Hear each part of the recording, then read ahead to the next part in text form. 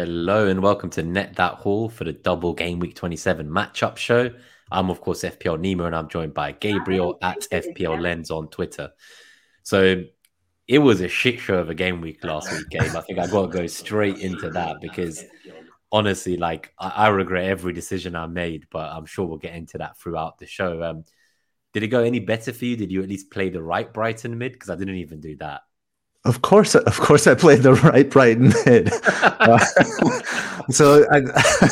Someone sent me a DM and it was a link. Oh, it was FPL Zikri. Zeke's a great guy, great FPL manager. It was the first post I had written on Matoma, and the first time I had recommended Matoma, and that was November 4th. So I've been on Matoma for a while. And ever since the World Cup, and Roberto De Zerbi said McAllister, that he wants to get McAllister playing more in the 10. And we knew why he had been playing deep, because Pascal Gross is often needed at right back. I mean, McAllister's stats at the 10, and not just his stats, but his involvement everywhere. And at the 10, we're saying roughly that position. He has different roles within that 10, of course. Like every player, you say you play the 9, but you do other things as well. Like you don't say Kane is a 10 just because he drops into midfield. He's still a 9, right? So McAllister at that 10 just picks himself. And March, the converted wingback that can't typically finish and is the third option, was always the third best option on the team. And there are still people now saying that it was luck. I've said about 3/4 of the pods that I've listened to this week say that it was just variance and luck, that if you had March, that it wasn't your day. I've seen him talking about the fact that the next two opponents for Brighton are weak down March's flank and he should be captain this week. I wouldn't have even fucking owned Solly March if money was not an issue. Like for me personally, because I was going to lose 0.4 million on selling Haaland for Watkins in game week 28, I wouldn't be able to afford to buy Haaland back in game week 30.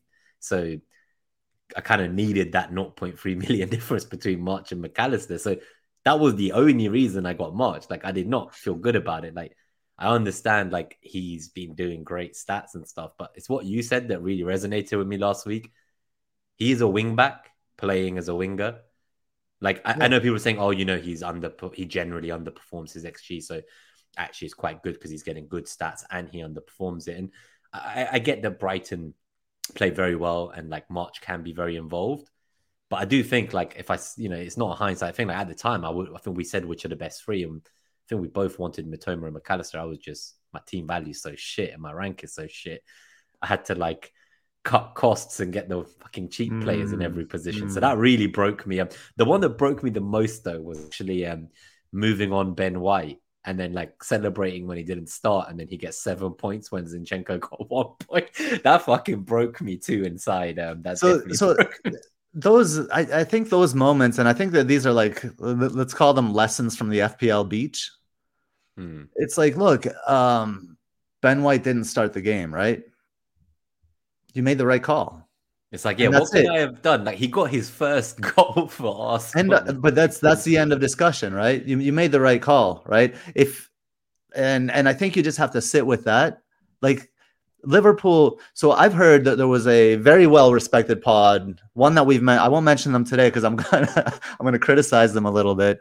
But one we've mentioned here on this show many times, one that we follow, and they actually said that what happened with the Brighton mids was variance, and Liverpool are back. So they're trusting the Liverpool 7-0 over United more than the Mitoma and McAllister. This is like how deeply ingrained it's like a gambler's fallacy. They're so ingrained in their narratives that people are not adapting to new information. But I think what we need to do, like heading into this game week, is learn our lessons, if there were lessons to be learned. Selling Liverpool assets, that's not a lesson to learn. That is variance. Liverpool are not going to, Liverpool could struggle against a deep block in Bournemouth, right? I think you were speaking to me this week and you were saying a lot of people think obviously Liverpool are fully back. And, those 7 goals came from, what was it, like 8 or 9 shots? Like, I don't know how often that's going to happen in a game. I think it was more a case of United just gave up playing. Like from my perspective, as much as Liverpool did well, I just don't see like how they did that without United being partly to blame for this Well, scenario. and yeah, I think we can like yeah, I'm glad we're going over like all of the kind of just main random talking points right now Yeah, I to thought start the just show throw because there's them a out lot there going now. on. Yeah. So let's go to that game. Like I think the first person that needs to fall on the sword for that game is Eric Ten Hag. You have an opportunity to play Marcus Rashford in behind Alexander Arnold, and you play Bruno on the fucking left. Hmm. And then when Bruno gets frustrated, right? Everyone jumps on Bruno, and that's true. He needs to be more regulated, right? Emotionally regulated. But Eric Ten Hag set up his team to fail, and I think he needs to take a big chunk of the responsibility for the way that game just kind of fell apart for him. It was a tactical disaster class from Eric Ten And Hag. it looked good in the first half for them, didn't it? Like obviously they only went in at 1-0 down. They were getting some chances, which obviously didn't convert into goals. And Right. going into halftime, I don't think any of us would have seen that kind of result coming. Like I just can't comprehend them conceding 6 goals in a half. It just seems wild, right?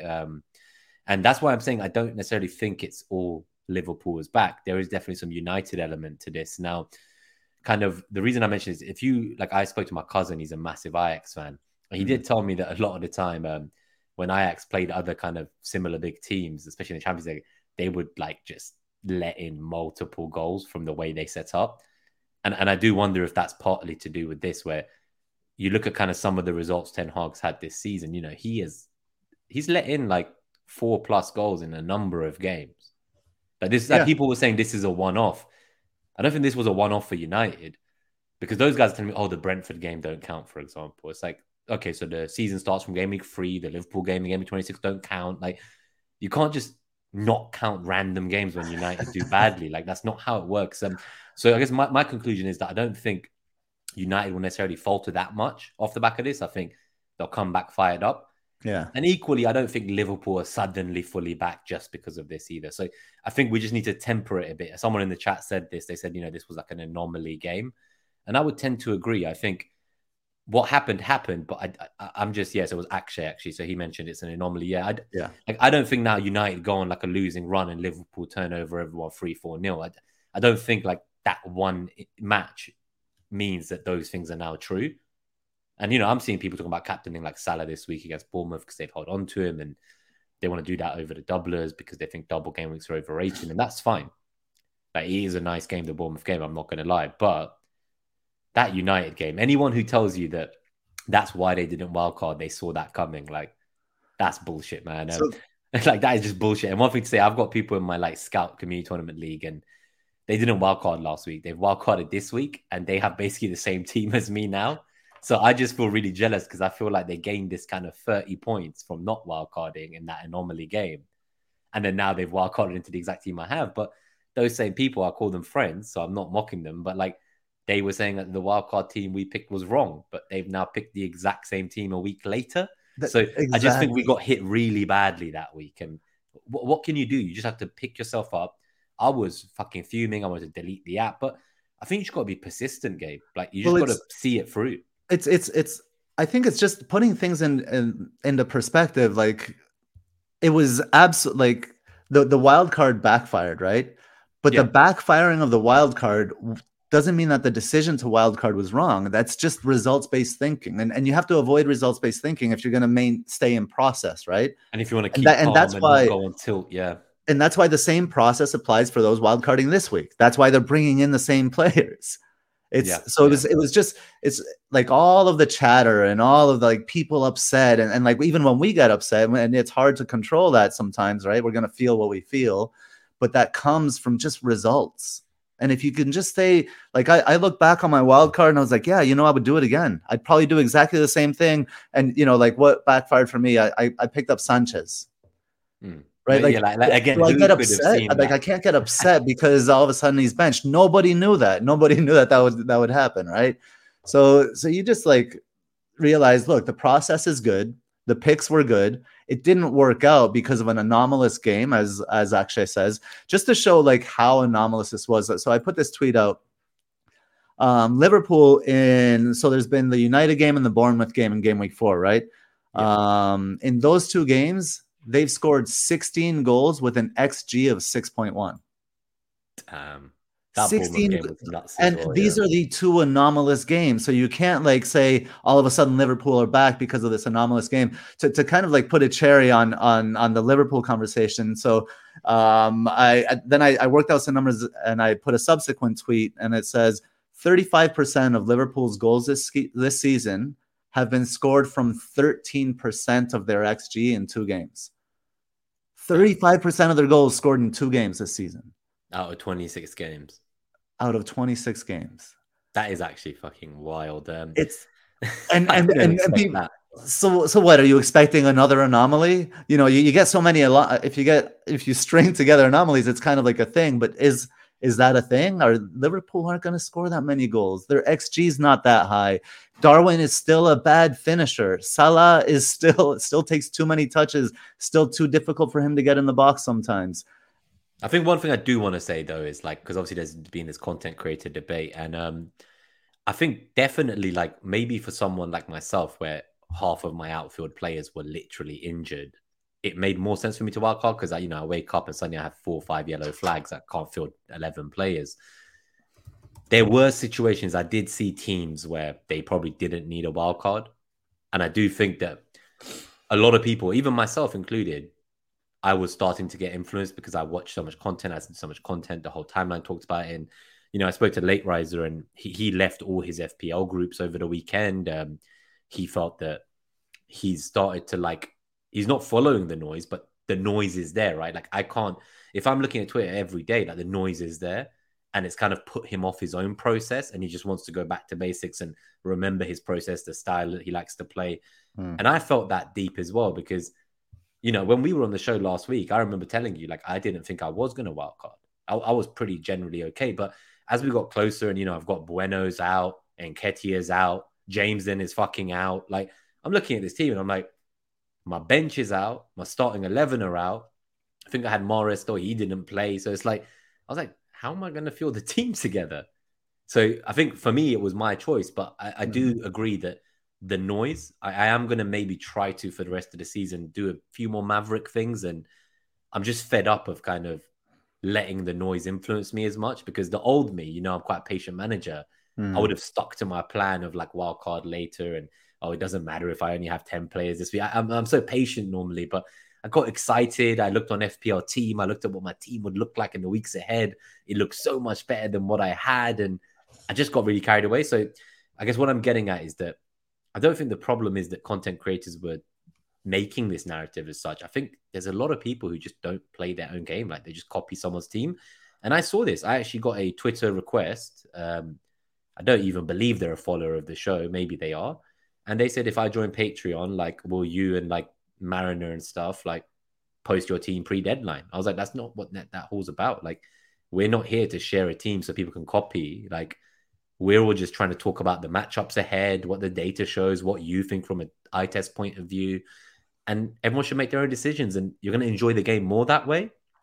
So I do find it's been a bit incredible, the amount of backlash against content creators, as if like they somehow held someone's mouse and press confirm transfer on their team for them. Like there was a FPL Nymphrya, she was getting like death threats and shit. She had to like delete her Twitter account for a few days and the police were investigating. So that's just not on. So please guys, just be kind. Like if you're choosing to consume content, that's great. But like, don't copy someone and then give them death threats because like they sold Liverpool on wildcard. Yeah, I mean, no, that's just like flat out just fucked up, and that person can rot somewhere. But what one thing I will say is, like we've always said, we don't spoon feed people on this show, right? That's always, I don't know if I'm breaking up or you're breaking up, but I'm going to keep going with this. We always say we don't spoon feed on this show. And we always talk about process versus outcome, right? And that's why we don't go over our game week. I scored this many points. We don't really get into that on this show. But one thing I'll say is I honestly don't give a fuck if anybody wants to copy anybody's team. And I don't know why people care about this. Like, yeah, I don't care. Let people copy. And if people want to blame the people that they copy, then people are going to be idiots. Just like you can't like save everybody, right? I honestly, if someone wants to like get my team ID and copy my team and do everything that I do, it honestly, it does not affect me one bit. Do whatever the fuck you want. If you want to come They'll be yell at doing me really because you badly. did that Yeah. later, you can do that too. Come at me. I'll come back at you. Like I don't care, man. I don't I care was what gonna people do. reply to this guy when I get a chance. I will. I was gonna say, mate, like you really want to see a team reveal from me? Like I'm struggling to maintain a 6-digit rank. Like you want to pay money to see my team? Like, mate, I am not the guy to follow this year. Like last year, I had my best season in 9 years, and this year. I'm gonna take a lot from. I think I'm just gonna try and enjoy these final weeks and Yeah. test things out, learn things, try to compose myself to the noise better. And I hope I can bounce back a bit next year. The only positive thing for me, Gabe, was so in my Sky Fantasy team, I did have Salah. And in fact, I captained him, which not many people did. They all went for Rashford that day. And I am now sitting at 59th in the world in Sky. I say in the world, you can only play if you're from the UK. So that's a bit, it's not in the world. But I'm still pretty chuffed with that. 59th, first place wins £50,000 tax free. I'm going to try for that. I've got like 10 transfers left in the game. You get a set number of transfers. So I've used a few too many, but I'm going to try go for number one. So I'm just going to focus on Sky now. I'm a Sky There you go. full time. You know you are beholden to Net That Hall as your sponsor, and Net That Hall will take a cut of any earnings if I win any earnings on any platform. I think it's in the fine print in your contract.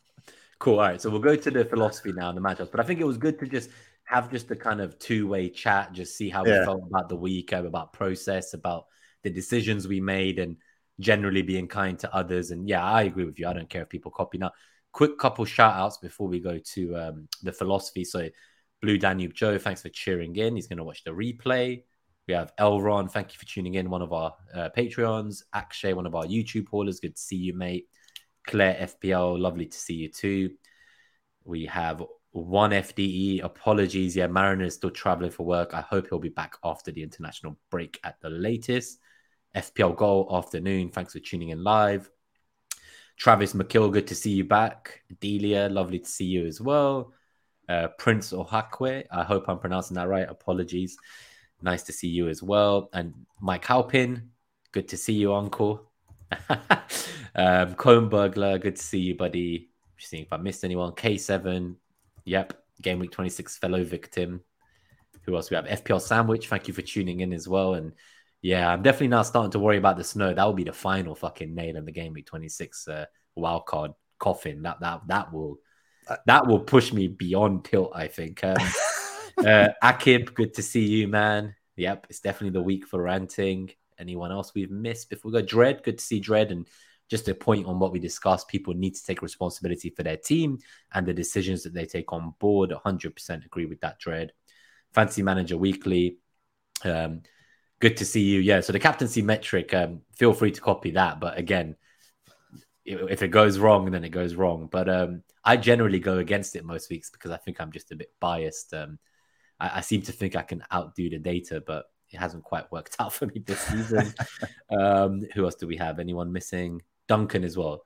Lovely to see you, Duncan. We actually met at one of the first kind of fests, I think it was, and there will again be hopefully a kind of pre-fantasy football fest meets this year. So normally it's on a Friday where game week 1 deadline is, and obviously fest doesn't start till like 4 or 5 p.m. So we'll meet for lunch at 12 p.m. in the Thirsty Bear and host a lunch so everyone can, especially if you're coming on your own, you can meet some other FPL fans, have some food, and then make your way to fest where you at least feel like you know some of the people in the room, and it's not as daunting as when you walk into a room with 200 FPL managers and you don't know anyone. So definitely come to the meets for lunch first if you are coming on your own.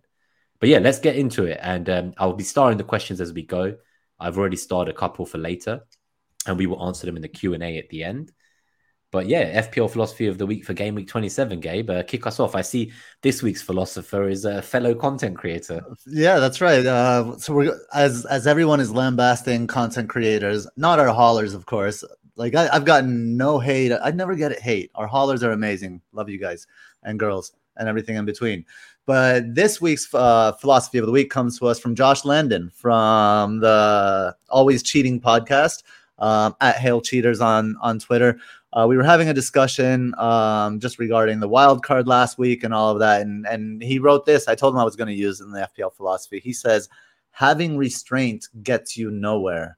Now, it seems like a odd week to come in with this statement because we felt this way and last week, and many of us wild carded because we want to be aggressive and attack the game weeks, and we had a lot of the information that we needed to attack those game weeks, and it didn't work out.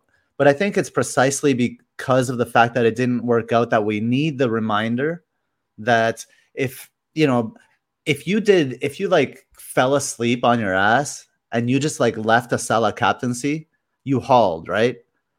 But that's not how the way in general FPL or life works, right? You have to kind of like seize the opportunities, always like be mindful and be aware and take the opportunities that are there in front of you. I think what this was in regards to the context of this quote was the game week 27 bench boost. So it's like an old maxim of wild card and then the week after wild card the week before you bench boost, right? And for some reason, like everybody wildcarding last week, they just went on autopilot and went for the 29 bench boost when there's almost a month in between the wild card and that 29 bench boost. There's an international break. There's FA Cup games. There's European Cup games. There's a lot going on in between there, and a lot can happen. So I think by attacking game week 27 with the bench boost, and I don't know that it'll work out. I don't. It might not, right? I could fall on my face in my bench boost, but the point is that I could have restrained myself and gone with the herd, and I think the bench boost 27 is a little way to not have restraints. No, I like your plan. Mike asks, is that Josh Landon the quote, or is it Don Rumsfeld there, Gabe? Oh God, poor Josh. He's just been compared to Donald Rumsfeld. Oh man, I'm gonna have to reach out to Josh and see how he feels about that one, Mike. Akim, is this the 50 Shades of FPL? Good to see you, blue-footed Bobby, my man. I hope you're recovering from the death threats of your early team news when we met up at the FPL meets last month. So yeah, it looks like you get death threats if people copy your team. You get death threats if you put out team news. I love our community. I know Twitter can be quite toxic, and I think generally FPL community is quite kind, but it does feel that a lot of people are kind of trying to kind of have trump cards over each other recently and say, oh, look, like I've got this receipt of a tweet you sent 6 months ago. Look how wrong your take was. It definitely feels like people are just trying to like social media slaughter each other lately, which I'm not really up for that. I'm all about, bridging our community together and trying to meet offline and watch the games, have some food, like have a good time. Like, no one in our lives cares about this game as much as we do. So it's nice to meet other FPL managers. So please just try to keep this community kind, guys. Like, I don't understand. Like, everyone is just out there, like, murdering each other, like drive-by Uzis on my timeline. I think I need to make a Twitter list and just go off the timeline because it's been a shit show since Elon Musk took over. But yeah, no, I agree with this about having restraints gets you nowhere. Funnily enough, I didn't want to restrain myself by not wildcarding that led me to this shit show. So that's the funniest part about this. Normally I'm so restrained, and I just thought, well, loads of my players are out, they're flagged, let's just go for it. Like, the team looks great for the next few, but what can you do, right? What can you do? Let's go to the matchups. I think we're 23 minutes in. We won't talk about last game week anymore. I think we do generally like to look ahead at the matches coming, and obviously the captaincy metric, the net XG, and the FDR. So we're going to move focus onto that now. If you do enjoy today's episodes, if you find it entertaining, if we make you laugh, please do hit that like button and subscribe if you're new. This time I thought I'd get the plug in early because last few weeks I didn't even remember to ask people to like the show. So that shows that, when we go at 4 p.m., I'm a bit more with it than some of those 10 p.m. streams, that's for sure. For sure. So what's the first game? It's the guys we were talking about, Liverpool versus Bournemouth away. Why don't I let you take this one away? What do you think? Because I know people who are wildcarding this week, and one of the reasons I kind of went early was because I felt like if I didn't move my Liverpool players last week, I felt like I wouldn't be able to this week against Bournemouth. Mm-hmm. So now if you're in that situation, if you have the Liverpool players still going into this game, does the data suggest that maybe you should hold on to them? Like, would you be against holding on to them? Or because, the double in 29 isn't great. They obviously blank in 28. I think they play Arsenal in 30 straight out of that crap double. So, Hmm. what are your thoughts? Like, would you still be holding on to some of these players if you didn't wildcard last week? Like, is this a good enough matchup? I mean, I think your initial instincts were right on. It's so difficult to sell them now, right? Like this, It's so it's difficult. so so I think you have to kind of hang on to them certainly for this matchup. But the data, while improving for Liverpool, still not great. You know, you can see, you know, the data is kind of mostly all in agreement here. Um, we have net XG Bournemouth 1.05, Liverpool 1.21. The FDR is Bournemouth 0.8, Liverpool 0.9. In that sense, the data is in agreement. If you look at the shots goal predictor and even the shots on target goal predictor, while Liverpool does a little bit better because of their more recent performances, certainly that 7-0 is propping this up as well. The anomalous performance. It's pretty even across the board, except for if we're picking out matchups here. The goalkeeper Neto at home has been quite good, and that could make things difficult for Liverpool. The headed matchups for Liverpool is really favorable, 3.4. And then if we look at, like, none of the zonals really stand out. I think the shots on target for Liverpool as well, since if that continues to improve, then Liverpool might be back. So I think last week when we did the show, we were saying Liverpool are definitely not back. Then after seeing the 7-0, it's like, okay, it's too early to say whether they're back or not. You know, we need to move slowly in that direction. But if those shots on target can continue to stay, like if they're getting about 55% of their shots on target, or something, or their shots in the box if they're on target, then there could be something good there. But look at the big chances, about equal matchup, right? Expecting about 3 big chances per side. Honestly, a 1-1, a disappointing 1-1 wouldn't surprise. It would be about as expected as like a 3-0 Liverpool or a 3-1 Liverpool win. I do think Bournemouth must get a goal at home though. Yeah, so last week, obviously, that game against Arsenal, I was predicting the scores, and someone was like, Billing's going to score. And I was just like thinking of them when the goal went in. I was like, you fucking bastard. So yeah, no, I can see Bournemouth scoring in this game. I do think Liverpool get a comfortable win either way, personally. I don't think they're going to be too concerned going into this match. But it is interesting that on the net XG side, it is just that 1.21 compared to 1.05. You know, that is a lot closer than I thought. And then the FDR also agrees, right? 0.8 and 0.9. So I do think that one piece of data, that one match, isn't enough to sway the metrics, where it's kind of looking at a longer period. And we do need to wait and see. But if I had the Liverpool players now, is there an argument for captaining them? I guess we'll see the captaincy metric, but is there a world in which you would captain Salah against No, Bournemouth? no, No. nope. I think there's zero argument for captaining a Liverpool player. So Like Travis zero. has a question about Liverpool. I think it's an apt question, so we'll cover it now instead of in the Q&A because it seems Yeah. relevant, and then we'll move to the next matchup. So he says, how will they respond the next time they're getting cooked in midfield and behind Trent? Probably have to wait till the Madrid match to find out. Obviously, as a Madrid fan, I'm sure you can give us some thoughts both on whether you're going to cook them in the next leg and if they have any hope of qualifying, and also like what are they going to do in the Premier League the next time something like this happens. Liverpool will score first at the Bernabeu. They might even win the game. They have Mm-hmm. no chance of qualifying. Zero. It's 5-2, right? 5-2. Okay, yeah, that is tough, man. At the Bernabeu as well, like, damn, yeah, I don't see that being turned around. Can you picture Liverpool keeping a clean sheet? Definitely No, not. no. We were last week. Remember, we were live while the match was on for the first half, and obviously you great. guys went 2-0 down, and someone in the chat must have been like, "Oh, you're scared," and you were like, "Mate, have you watched Madrid?" You were like, "We don't even play till the second half," and then obviously you went on to win 5-2. That was fucking wild. You called that one last week. Yeah, sure. yeah. So I mean, if you think Madrid are going to score, then Liverpool have to score a minimum of 4 goals. So they're done in the Champions League, and if Klopp, I think it would be smart of Klopp to maybe start some kids, get them kind of a high profile experience and stuff like that, and it would be smart for Ancelotti to rest some of his players as well, as we've been struggling in the league. So I was going to um, say, I saw you guys drew with Real Sociedad. Obviously, United are playing tonight. You drew with Barca, was that right? Like you've had a few cagey games since that big victory against Liverpool. yeah. And before the Liverpool game, we had a difficult run in. Mhm. So the league, it's not over yet, but Barca has a firm grip of the league, and we'll probably just have to settle for winning the Champions League again.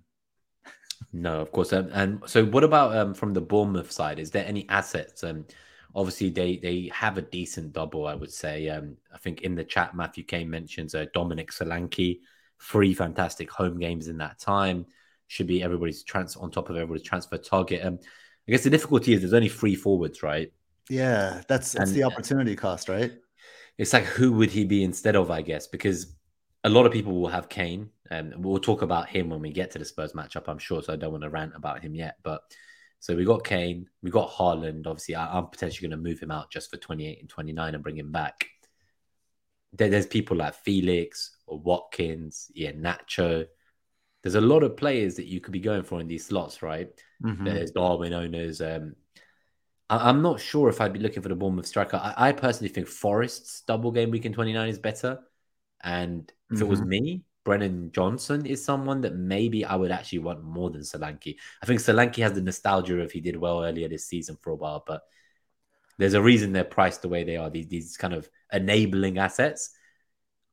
I just personally don't see a world in which I'd rather have him over, say, Watkins, who plays Bournemouth at home. Like, I'd rather have Watkins, Bournemouth at home in 28 than I would have Solanke away to Villa. Yeah, so that's just my thoughts. But obviously, like, go with your gut. And a lot of these are coin flips. Like, these are shit assets from shit teams. No offense Yeah, to you fans. and Zofar, we were on the Wire stream this morning, and Zofar always says, and they said it again this morning, is get the good players from the good teams. And the Brighton players are good players from good teams, and Bournemouth is, I mean, any Bournemouth player is a punt, right? I agree. Brendan Johnson is much more interesting than Soblanki. But who was FPL Blue-footed mentioned Watara is being slept on. 28 he'll feast, and I don't disagree with that. I like that show, the Watara show. He's an exciting player. No, I like so blue footed. I love him, man. We met at the last meet, and he definitely plays the game his own way. So it's nice to see him calling out some names that are not just template picks. I've seen a lot of people going against the template, and it has worked for them in recent weeks. Mm-hmm. Who else do we have? So Claire got Johnson 3 weeks ago, but didn't start him until last weekend. So yeah, you were early on that, and I think you can definitely do well with the games ahead for him. Let's go to the next match. I guess my answer here would be I don't know if I would be selling any of these Liverpool players this week. Maybe next week because that double in 29, maybe you don't like it so much. I would probably still hold them for this week, despite what the data says. I just think the psychological impact of beating one of your biggest rivals like that it's going to carry through. And if they get knocked out by Madrid, which we think is pretty certain, they will only have the Premier League to focus on. Yeah. Like, it would not shock me if Salah in 29 in that tougher double outscores all the players that we want from like Brighton, Brentford, fucking Villa, Leicester, all these other Chelsea, all these good doubles, right? Yeah. It would not surprise me if he on his own single-handedly fucking wraps them all up points-wise. So I would be in no rush to sell him and not this week. Everton v Brentford. Spare some thought for the Tarkovsky owners. -4 is only a -2 in a double game week. Turns out that he got 0 points in the double game week and 0 points in game week 26. Can he continue that hat trick and get 0 points again this week off the back of an Ivan Toney hat trick? What do you think? He's a shit player on a shit team, so yes. Absolutely. Yeah. It's honestly like it's been so frustrating. He was someone I almost bought, and I just feel like I dodged a fucking bullet there. I'll be honest with you. I did that. Damn, man. Like, Yeah, that so that's wrong bad. for so Like, many so people. bad. And it made so much sense at the time. He freed He up was money. so He's getting cheap, the far right? post headers, right? He's scoring He was goals. so cheap, man. But yeah, the data here, Brentford, NetXG says Brentford 1.69, Everton 0.91, FDR says Brentford only slight favorite at 0.4 and Everton negative 0.4. Yeah, Dred says Tarkovsky is the prime example of double game week fever. Exactly. Bad players on bad teams with 2 games. What could go wrong, right? The one thing I'll say is Raya at home is bringing Everton's number is way down. Their net XG is 0.91. I don't know, the metrics aren't really in alignment here as net XG likes Brentford's attack much more. I'm trying to see kind of like where that's coming from. You Is it the know, goalkeeper for Everton 0.03? Could it be partly that? no, that so the goalkeeper, as long as it's close to 0, and if there's a black box around it, it means there's minimal effect. Fine. Okay. So the effect would be for Raya away, and that's why it's red, because it's a bad matchup for the box is red. It's a bad matchup for Everton. But I mean, this is I mean, look at the central matchup is actually better for Everton than it is for Brentford. Again, I think that's a factor of home and away. But the Brentford headed matchup, positive 2.7, you know, me, Pinnock, Henry. That's another. We didn't talk about Henry, right? And that was variance. That was just unlucky. Well, That not was unlucky. painful. Was it the Mbeumo early assist when he Yeah, missed? Oh but man. more like I think it was harder to miss that than to score, and then Henry would have hauled as well. So I don't know. Going to Everton, I don't see this as a walk in the park for Brentford. I think they'll win comfortably, but maybe like a 2-0 comfortable. I think it Not. depends on Calvert-Lewin for me. Mm, He's not been fit much this season, but like when he played against Arsenal, like he was just the heartbeat. Like his hold-up play and the way he gets in the air and some of those headers that he, if he got them on target against Arsenal, I'm sure he would have scored. I just really like him, but I just think he's obviously got issues staying fit. And Matthew Kane here, he says McNeil's been putting in lots of excellent crosses, and obviously like after the international break when Calvert-Lewin's back, things may change, but mhm. for this game with Calvert-Lewin probably not back then, it sounds like, then I think it will be tough for Everton. As a double Brentford defensive owner, I'm certain that Everton will find a way to We'll score. Like find a way. Yeah, yeah. I just know it. Like I We just. like a Damari Gray fucking wonder goal from no angle. But what about Pinnock? Like obviously, like people brought him in to score a set piece goal, and he scores Yeah. from like the edge of the box off his feet. Like what the fuck, man? Like what the fuck? But he's Uh, always going to be there, right? Like yeah, on set pieces and stuff. Like I had Pinnock, and I went for, and then I switched and I went for Henry in the end because I blame um Mariner. yeah, well the thing is there's Me and Mariner had Henry, and I bet we influenced you without subconsciously, without realizing. no, because then Mariner got pissed off at me for telling him to go. Because he went Henry as well. Yeah, he blamed you, didn't he? But Pinnock, Pinnock could be rotated with Jensen coming back and stuff like that, and that's why I went That's what with scared Henry. me off. Yeah, like the But kind of one thing that and this is something that it was an oversight on my part is Henry can sometimes be pinned back when Wissa plays. Henry's better in when they're three at the the back. back three. Yeah, so when they Yeah, play the yeah. wing back formation, But even so, even with the back four, Henry almost got a return. So I think just hold strong. Brentford's defense is good. I don't like Brentford's defense in 29 though.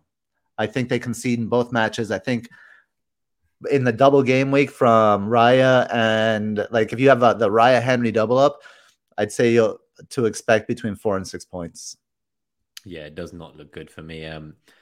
I think just in terms of captaincy, because this will be one of the doubles for Everton, so for Brentford. Where are you leaning? I know we'll get to captaincy metric. We'll talk about it more then. But my bus team currently, I've been on Tony since the game reloaded. I'm on. Wait, are you I'm looking at already. I've Brighton already win? decided. I haven't.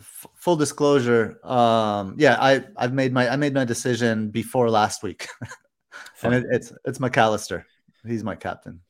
nice. Yeah, no, I like that. Cool. Let's go to the next game. I think Leeds versus Brighton. There's a lot of fears at the moment about snow, expected snow. I hope Yeah, Leeds have a heated pitch and like the game goes ahead. But I've seen some weather forecast at like -7 degrees at 2, 3 a.m. By the time the match is due to kick off, it looks like 1 degree with a bit of wind. I don't that's know. not. Like you would think surely, like in this day and age, like that's fine. But like we don't see many games cancelled because of the weather, but there was one recently in the last couple of seasons. So this just makes me nervous. Does that put you off that Brighton captaincy, or you just Not gonna at wait till all. like Like close to deadline and see we what the we weather had forecast looks like in that we had the morning. one game at Burnley, right? Remember a couple seasons ago? Yeah, One game that was canceled, and that weather was like insane. There was like an Arctic typhoon or some crazy thing, right? What do we have? It's going to be cold, and it might be some flurries and some snow sticking to this feels like FPL managers getting their panties in a bundle and just looking for something else to worry about. It's like reduce the worry in your life. Don't increase it. I'm not paying attention to the weather. yeah, no. FPL Sandwich says West Brom Arsenal played in snow that's worse than this. Yeah. FPL Blue Footed says the last cancellation was November 2021 due to pitch issues. Leeds won't have that. Mhm. So yeah, I think I'll be like, I love you, Andy Martin, if you're listening, but I know that you started this because like weeks ago, like he was like, I'm not going to wildcard in 26 because aren't you guys worried about the potential snowstorms coming in 1 month's time in March? He started this propaganda a Yeah, month he ago did. and he's now kept quote retweeting it. And next thing you know, like all the big accounts are like, oh yeah, look at the fucking weather forecast in Leeds this week. And oh my God, like the match might get cancelled and it's really cold. And I'm like, Andy, you have stirred up the entire fucking community, my brother. So I love you for that. But it's just hilarious in my opinion because he called it like a month ago and the panic has now set in across the more the wider community. That is just honestly madness. But yeah, so I think it's just what you were saying, like Leeds facilities over Burnley facilities. So yeah, I just think Burnley's facilities maybe weren't quite right. We are starting the questions, guys, as they go as well, by the way. So we will put them up at the end and go through them very Yeah, keep quickly. them coming. There's some good questions in there. I'm looking forward to them. Definitely. So let's see what else we're going to do. So the next matchup is Leicester versus Chelsea. And we've Wait. seen. Go back. Oh, Go back. oh, there's still something you want to add. Okay, sorry, go on. Well, I mean, we need to cover. I mean, it's Leeds Brighton. Yeah, I suppose. Yeah, I feel bad for the Leeds part. I was gonna just move. I think the But reason I'm we so haven't even covered the individual players in this matchup, right? yeah, that's true. Like, I guess for me, it's just I feel like if you don't have like everyone has Brighton mids now, and it's like at the beginning of the show we said what we think are the best. I regret owning March, that's for sure. Hmm. What do you think? People were saying obviously Mitoma only had the one shot last game. I still think he's just an absolute baller, right? He's like PhD Mr. Dribbler. He's like Yeah, Dr. Dribbler. So for me, he's like their best player, and and like I dribblers win pens as well. yeah, like so that's not like an unexpected thing. No, and if you look at the data here, Brighton 1.46 net XG, Leeds 1.37, FDR has Brighton 2.3 with Leeds 0.4. So net XG likes Leeds' attack more than the FDR does, especially at home. But Leeds recently have been kind of like dipping, and if you can see that in the shots model goal predictors where 38% chance of one goal, 32% chance of zero goals, according to the shot predictor. Shots on target, 40% chance of a Brighton clean sheet. So I'd give it around, like, put it somewhere between that, maybe 35% chance of a Brighton clean sheet. Decent, not great, but certainly better than the fixtures in 29, I think. Regarding the mids, I don't think the data tells us anything about the mids. Like, let's look at the players, right? And if we look at so Solly March will be going up against Pascal Struijk, right? Yep. And Mitoma will be going up against Luke Ayling. Yeah. Or No, I get behind Luke Ayling if Luke Ayling keeps getting forward the way he has. So I just feel like Mitoma is going to be in more space. It depends. The Leeds aren't going to sit in their shell either, right? So they're not going to kind of need that third option. I think the first and second options will be good enough for Leeds.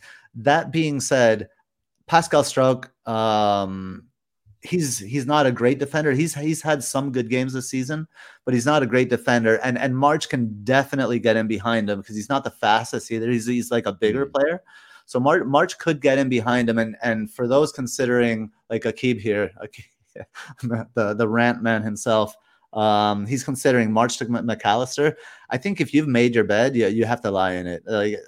Like there are so many other transfers, like with doubles and blanks coming up. You don't want to go from one doubler to the other doubler.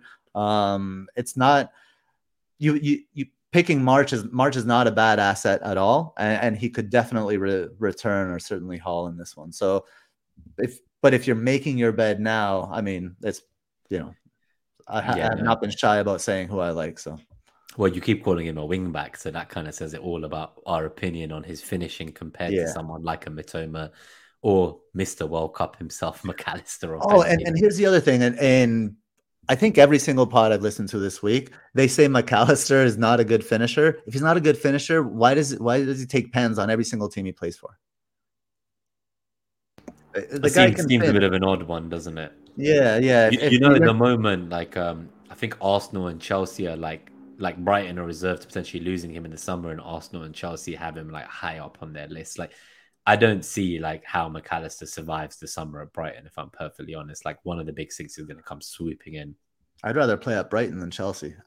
Money aside, of course. Well, Chelsea will pay. we saw what happened to some of the guys, Cucurella, who made that move, and then Yep. obviously Basuma went to Spurs, and we saw how that ended up. So maybe the big six isn't always more glamorous when you can Yeah. play such exciting football for Brighton. I do really like Brighton. I have a soft spot for them this season. I'm keen to see how De Zerbi gets on as well. I think he's been very good, and for a long time we've avoided their assets because they would miss that game in 25. And that's another lesson I'm going to take into next year is like, I can't believe that like we all waited till after the blank to buy the players from a team that has like a solid like 2 to 3 XG every game since the Zerbi took over. Like, it's not like he took over recently, right? So I just find that a bit crazy. I don't know why I waited so long because of one blank a month later or something. Yeah, I mean, actually, for McAllister, the one small concern I do have in this match is the effect of Tyler Adams. I think Tyler Adams is a really good player, and McAllister is a bit of a hothead, and Tyler Adams knows how to get under people's skin. So I think Tyler Adams could disrupt McAllister a little bit. Make That's the one risk that I would say. Sounds good. Dread saying, can we have McAllister at Liverpool? I think you guys are definitely looking for some midfielders, that's for sure. Oh, McAllister at Liverpool would be that would be sick. I think it would be better than a lot of people saying Mount would be great for that system. I think Dread and I would both probably, if I was a Liverpool fan, I think we'd rather have McAllister than Mount, but For sure. that's a different discussion. Leeds assets, obviously those who held on to Nonto, he didn't start.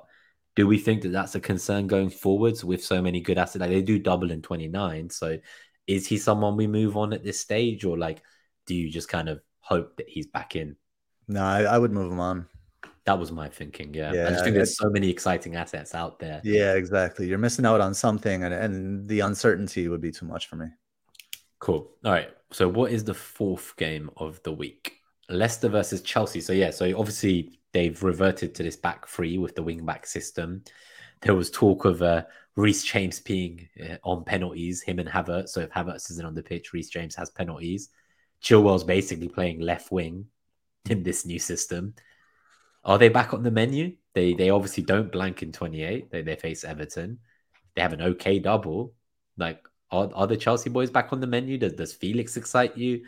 I think the wing backs are the ones that excite me the most. But how often have we seen them both fit and play together in the lineup? Like, it's very rare for Chelsea that they both ever start together. And I think that's been one of Yeah, the concerns for them in the last few years. I think you need to look at the progression on the return from injury, and Chilwell has been obviously suffered some a pretty severe injury, and he's been eased back in little by little, playing more, getting more and more involved. And I think that progress should give should make you feel good about Chilwell as an asset. And then the other thing is just Chilwell. He's always been closer to the box than James. James's deliveries are second to none, but Chilwell shoots, right? Matthew Kane said he Yeah. went for Fofana in 26. 7 points from game week 1 to 25, 14 points in 26. That's amazing. Love that. Um, and so I would say for game week 29, right? Everyone's talking about United. So I was I going to get Luke Shaw, and now I'm thinking that when I move on my Arsenal defender, I would rather go for the Chelsea defender. I wasn't going to get a defender, but now I think Chilwell's a better asset in the double than Shaw, but by far I don't think United keep 2 clean sheets, so Shaw would need an attacking return to make it worth it. Now they can Um, both blank in 32. So FPL Sandwich makes a good point that Chelsea, United, Brighton, and City can blank in 32. mm, Obviously, you never know. Maybe United capitulates and gets knocked out by Fulham after what just happened, but I think that's just wishful thinking on my behalf. But if the teams that we think will win the next round win, then these four will all blank. And I think yeah, that's where kind of closer to the time, there's going to be a big decision to be made because the likes of Brighton and United and City as well, they will all double in 34, as will probably Liverpool with decent fixtures. So I think you get into a crossroads when you get there, and we'll talk about it closer to the time, where you might have loaded up on 3 United players or a Chelsea player and 2 United players in 29. You also have Haaland. You might buy another City player for 30, 30 and 31. There is an argument to be made to free hit that week, I think. Mm. It would allow you to hold on to these assets before they then double in 34, so you'd be quite well set for that double. The alternative, if you didn't want a free hit, I think personally, and you still have your wildcarders, you could dead end into 32 and then wildcard in 33. I think Fella here, who he has now wildcarded, but he was considering wildcarding in 34. Sorry, wildcarding in 33, free hitting in 34, and then dead ending into 32. So there's a few routes still.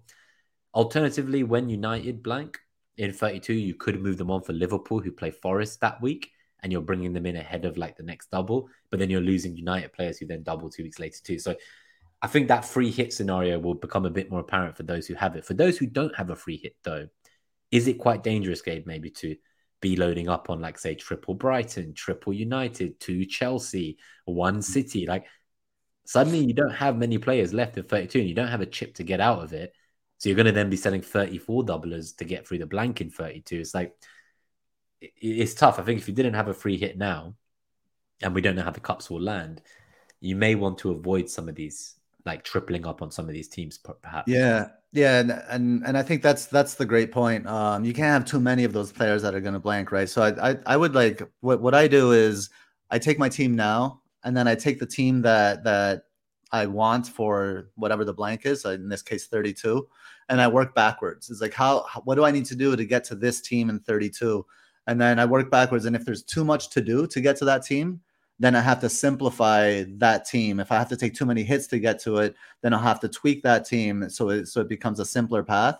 But I would backwards design the team in that case to make sure you're okay for 32 and you're not just like being distracted by the shiny object, that shiny new player, and you just get them, and then you're in 32 and like, damn, I used my free hit in 25, and yeah, you end up screwed. So but yeah, as far as, and actually Zofar was talking about Chelsea. Obviously, that's his team. And I had been talking up Joao Felix for a while, but he's not kind of like slingshotting out of midfield anymore. He's not getting those opportunities. They're actually falling more to Havertz. But the other reason he's not getting them is because Sterling has become more involved and Sterling dribbles more. And so he's kind of pushing that back line instead of like having to rely on the late run. So I think Sterling could be a good option for some kind of punt at some point. But be very careful. For me, it would just be Chilwell, and obviously if you have Kepa. What are your thoughts on Leicester? Obviously, some people went early on, like the likes of Madison on the wild card last week, or they're looking to bring in someone like Madison next week for one of the second, for their second Brighton mid when they blank, for instance. Any thoughts on that? And then obviously Gravy Dave as well mentions Castagna, who has Wolves in 32 when the blank happens and a decent double in 29. And Castagna was firmly in my thoughts for the wild card, to be honest with you. I just think he does have like a haul in him. Like he can easily get like that goal and assist in a game, whether the clean sheet comes or not. What are your thoughts though on the midfielders? Obviously, Harvey Barnes, we're waiting on injury news. He went off with a bit of an injury. Mm-hmm. I still think Madison's the best shout, but I found it very difficult to kind of have a team that was balanced enough to be able to have both Madison and say Bruno, because Bruno was someone I was looking at. So that's what's kind of pushed me towards the Haaland to Watkins move in 28, because then I can do something like Martinelli to Bruno in 29, and then also afford to buy Haaland back for 0.4 million in 30. If I was trying to get both Madison and Bruno, I just don't think I can fund that. So what are your thoughts? Like, if you already have him, is this a good game for him against Chelsea? Was there anything in the data for supporting Madison? Yeah, for Madison specifically. I don't think so. Especially if Barnes is out, he doesn't have the outlet. They don't have the weak side runner. I don't know. Leicester, I think you have to be a certain kind of manager. I can't own Leicester players because of Brendan Rodgers. I just never trust what he's going to do, and his decisions don't always make sense. So I'm just out on Leicester players altogether. My son brought Castagna in on a punt last week to see if he gets something out of him. He's wildcarding this week. and didn't turn out for him. So Castagna, yeah, definitely could get something. Madison can always get something because of the set pieces and because of how talismanic he is for the team. But it's just not for me. No, fair. And I think if you had him this week, when everyone's got a benching headache, I'd feel much more comfortable benching Madison this week than I would benching a second Arsenal For mid. sure. For sure. So I think that's probably a decent situation to be in. This is the one I've been waiting for. I feel like I basically wildcarded to get Kane instead of Salah, and I fucking regret it. They have no goals in the last 3 games, I think. Lost to Sheffield, knocked out 1-0. You know, fucking 1-0 against Wolves. 0-0 in a must-win home game, mustering less than 0.5 XG. Subbing on Davinson Sanchez with 10 minutes to go for Kulusevski. Conte basically asking to be sacked. Conte out trending today. Is it reactionary for me to just fucking move off Kane despite the nice fixtures and no blank? I am so angry at myself. Like, I literally sold him in 25 saying he was not worth the money despite the steady returns because he doesn't haul and his team do not fucking create enough. And then I see he suddenly doesn't blank, and next thing you know, he's fucking back in my team. I am honestly so angry at myself for owning him, and it just feels impossible to sell with these fixtures. What is it? Forest, and then what? Everton is the one in 29. I've forgotten what the 28 fixture is, but it's probably Southampton or something like. Can I sell Kane before these 3 decent games? Nope. I can't, can I? So I've fucking made my bed and I'm Made your stuck in bed. it. And then he has a decent 30 and 31 as well. So it's like I am now stuck with my imbalanced team holding on to him. I am just so angry at myself. Do you see? Do you at least see something for him in this match? Like, surely they've I got to mean, bounce back and respond. Like the net XG says they're going to do well, and the attacking FDR says they're going to do well. But net I XG am gutted. 1.66, FDR 3.3, headed matchup 3.2. I can't sell that. You're right. I just can't. Not for a player who then blanks next week, for example. No, and it's look, it's no secret that I'm not a Spurs fan, right? So I'm pretty pissed off at myself that I went with Kane as well. I'm not that pissed off because I might have gone with like Joao Felix or someone like that, which wouldn't have worked out either. But the Kane pick was this just kind of like secure. It doesn't matter how Guaranteed much. minutes, penalties, yeah, like Yeah, and just talisman like for his and team that don't the score. matchups are still there. The You have matchups are you still have Forest at home. Forest away, okay, can be a little bit tricky. Forest at home, you should do them. And the right zonal matchup, I think, lines up nicely for Kulusevski to be like maybe feeding Kane, providing chances for him. So I think you got to roll with it. Look, you got about 25% chance of 2 goals. You got a 38% chance of 2 or more goals. You just have to keep rolling with Kane if that's where you've gone. and he has the high ownership, right? That's And probably where my yeah, fear yeah, came into it. yeah, The best part though is that if they do lose, well, he doesn't. As long as he kind of doesn't score and they lose, if they win and he doesn't score, I'll be pissed. But if they lose points and get knocked out the top 4 and Kane blanks, I can live with that as a good. yeah. I can fucking. I'll throw FPL out the window. I can live with that. Like that, I will celebrate that more than the bloody FPL points. It's not like it gains me much.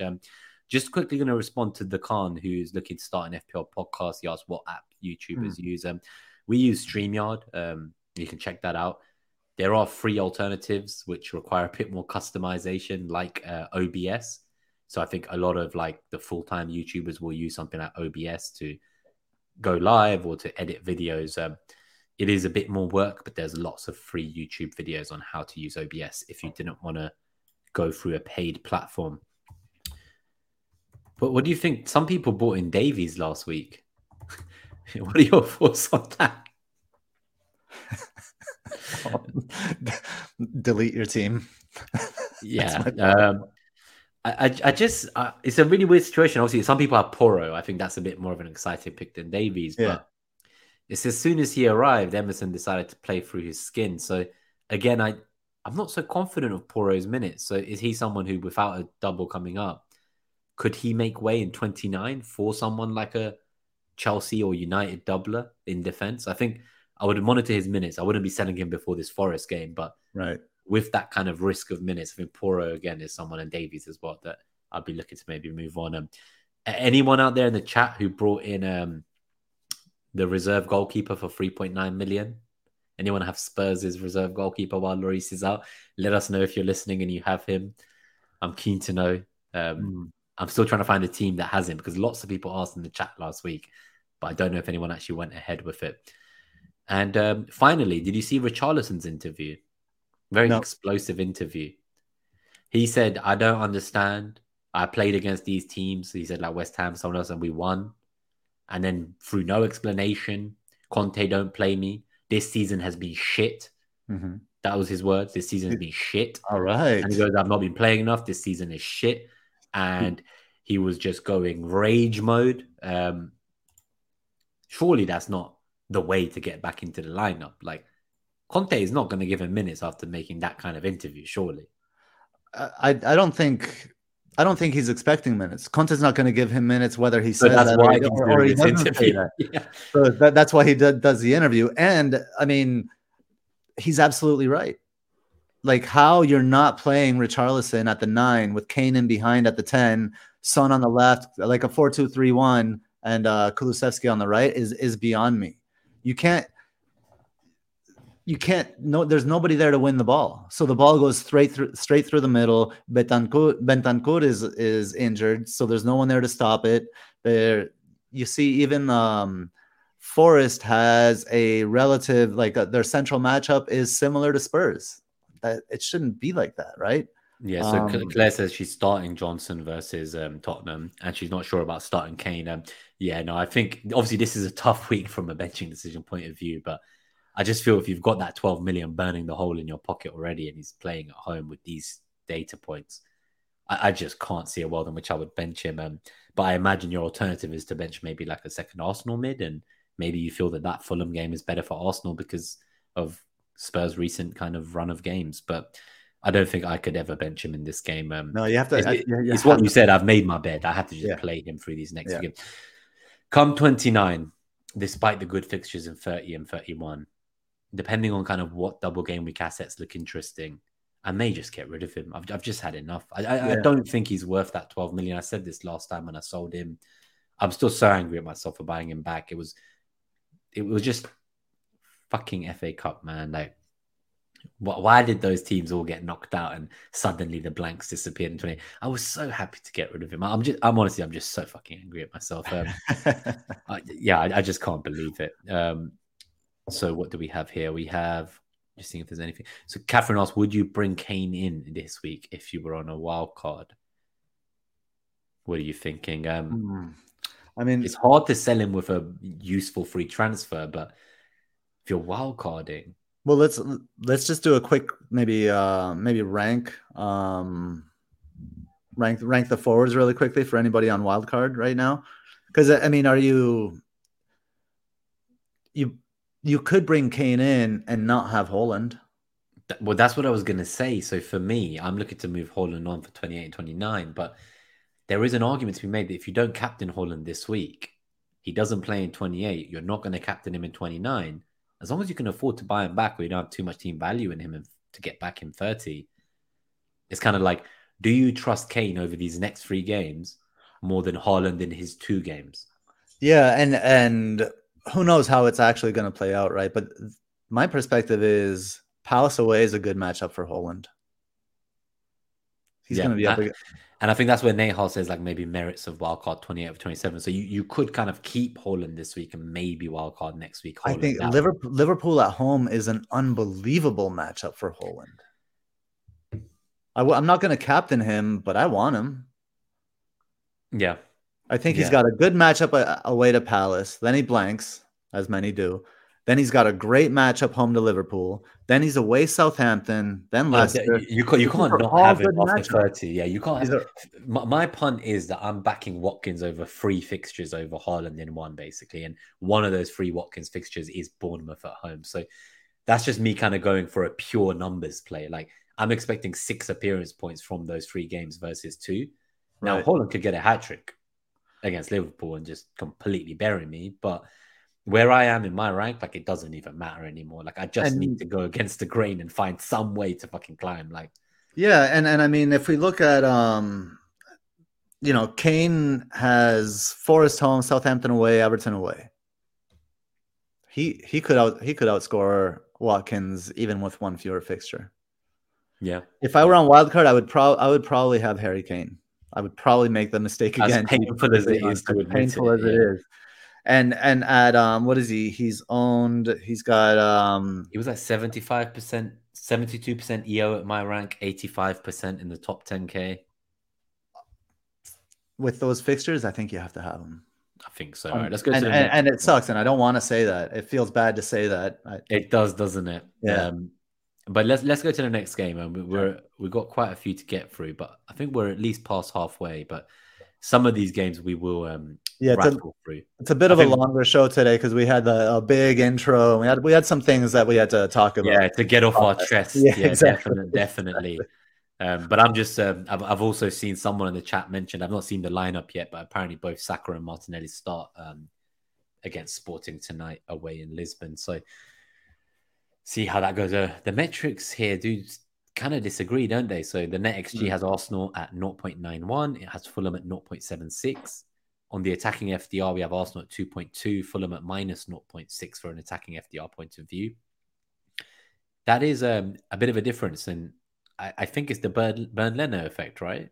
Like partly Yep. at least. Yeah, for sure. The Burn Lino effect. And Fulham have played one match recently without Palhinha. So the data's only got 1 out of 6 without Palhinha. If we collect the Palhinha less Fulham data, they are bottom 2, maybe the worst defense in the league. He's like so as much. important to them as say like Casemiro to United or Partey to Arsenal. Like He really is, and he I would plays that rank him left up. center mid. Mm-hmm. Right, he plays the left side of the central midfield. With Reed, is it no? Right, and Reed's on the right. Yeah, Reed, and then and he's on the left. So he's and it doesn't work like mathematically like this, but he's gonna that area. That's a lot of Odegaard area. Mm-hmm.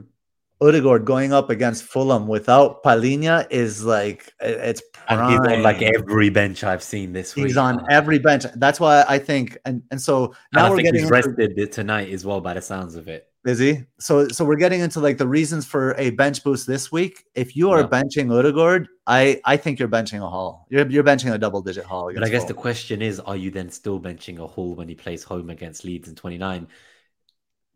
I guess in that scenario, like a lot of us, like I'm speaking for myself, I'll be moving my second Arsenal mid to like Bruno or someone. So he wouldn't be on my bench, I guess, in that scenario.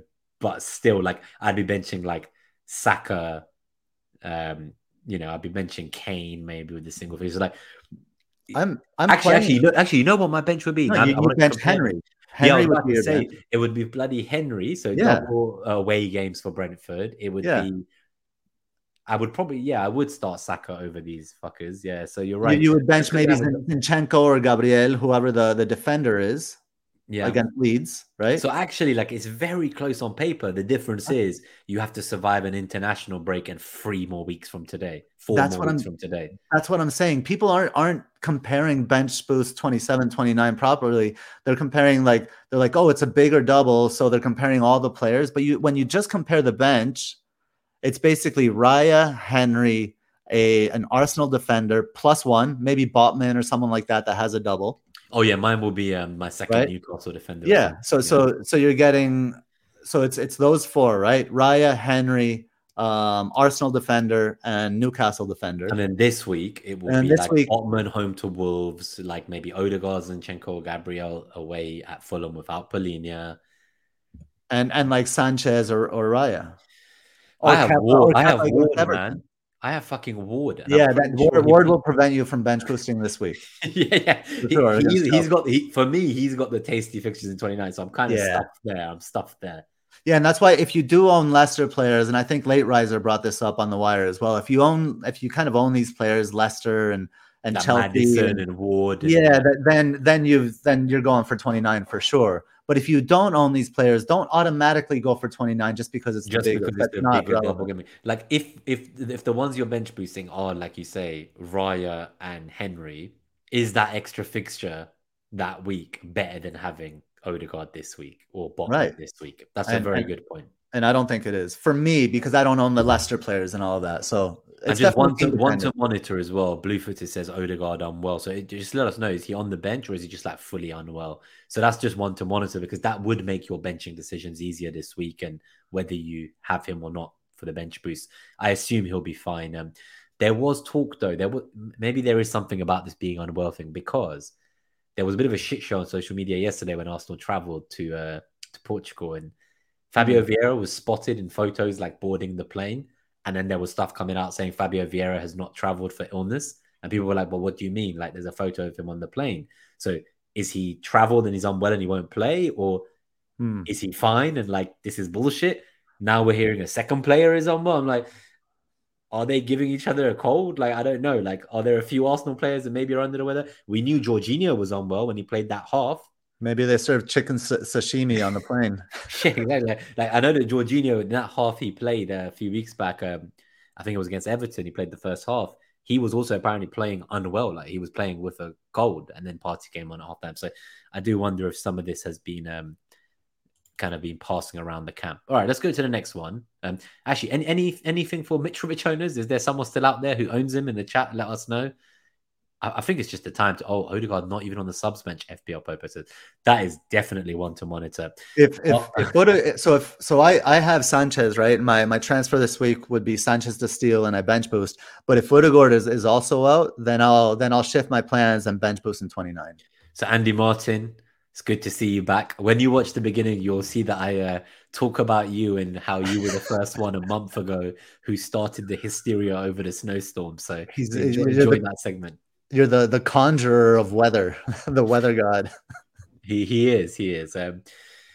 Man United versus Southampton. I've seen people talking about maybe benching Rashford this week. So obviously there's that tough decision between like United assets. People talking about benching Kane. I see someone talk about benching Haaland just to get like the second Arsenal mid out.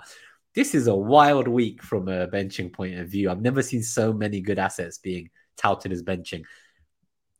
Personally, there's not in a million years I would be benching Rashford at home to No Southampton. way. I just don't like. I can't. And let's see the United lineup today. I'm sure he does start probably, but still, Yeah. like I just think that's wild. That That is I wild. mean, yeah, you know they're going to be angry and hungry and all of those things.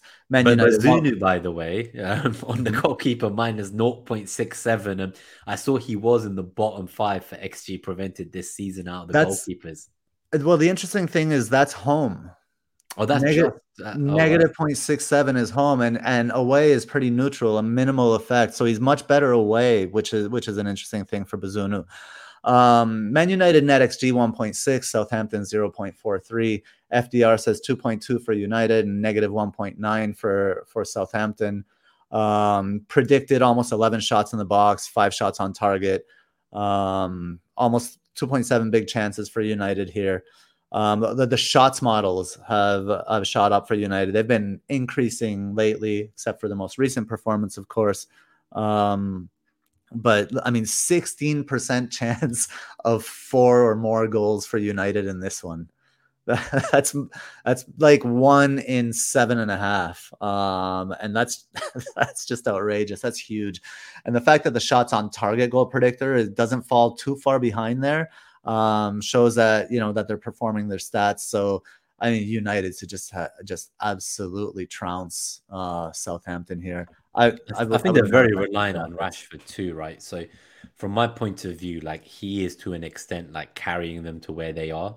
I do think that their second highest goal scorer this season after him is a DM. It's Casemiro, right? Like, can you imagine in like the Man City or Arsenal team or Liverpool team, the second highest scorer being their fucking CDM man? Like, so like I understand United have been doing well. They're probably the third best team in the country, but I do think like the hype that's been going on in the media for a few months about their title challenge, I just think it's been a bit extreme from my opinion. Like they are very reliant on Marcus Rashford, who is playing at world class levels. Don't get me wrong, but Yeah. that's exactly why I wouldn't be looking to bench him. Yeah. Cool. All right. Anyone someone in the Discord asked, so I'm gonna just put it from now because it's relevant to this, I believe. They essentially Don Black Dragon asked, has Perot lost his place? I was gonna transfer Perot out for a Brighton defender for Estupinan or Dunk. I heard Estupinan could be a minutes risk in game week 29 because of international travel. If you had Perot now, would you move him regardless of whether he's lost his place Yeah, to for get sure. that Brighton doubler? Definitely. I No think question. so. And yeah, like that's why like he's not sure if to bring Dunk or Estupinian in. Estupinian is by far the better asset. I mean, it's not even close. But yeah, if he goes to Ecuador, I think the last game Ecuador plays is on the Tuesday. I think it's So in he's Australia on the other side of the world. and it's on the other side of the planet, but he does have several days to get back. What I love And about Estupinian is he gets the attacking returns. He can, because of the crosses and the chance creation, he's on the bonus, and he doesn't play the full 90. So I love that he's pulled in like the 73rd minute. try to get a cheeky clean sheet before he Yeah, gets wiped. and it's happened once this season. So I think it could happen again. He's by far the best I Brighton went with asset. him over Dunk on the wild card despite the international travel news. I might be mistaken in this, but if you know better, let me know in the chat. My understanding was that Ecuador play the same opponent in both the friendlies and the international break. Yeah, So that game on Tuesday, they're going to play Australia, I think, and they will have already played them a few days before. yeah, So there is every chance the manager just plays him in the first game and says, "Oh yeah, like I understand you want to be back for Brighton. Like it's a long way to travel. I'll play you for the full game in the first one, and you can rest in the second one." Maybe the manager wants to see his squad. Like yeah. why would he play him in two friendlies against the same opponent twice in a few days? So as long as that fact which I read, which is that it's the same opponent both times, is right, which I'm hoping it is It because I've is. now It put it is. out there. Fine, exactly. So like all this stuff about he plays on Tuesday, like, he might not even play that game. We've Yeah, seen that's this so true. many times in friendlies where someone goes on international travel and they get released early before the second or last game of the international because the manager's like, yeah, I understand you have big priorities here. Your team might get Europe if you go back and you stay fit. Yeah, yeah. They play Australia on the Friday, and then they play Australia on the Tuesday.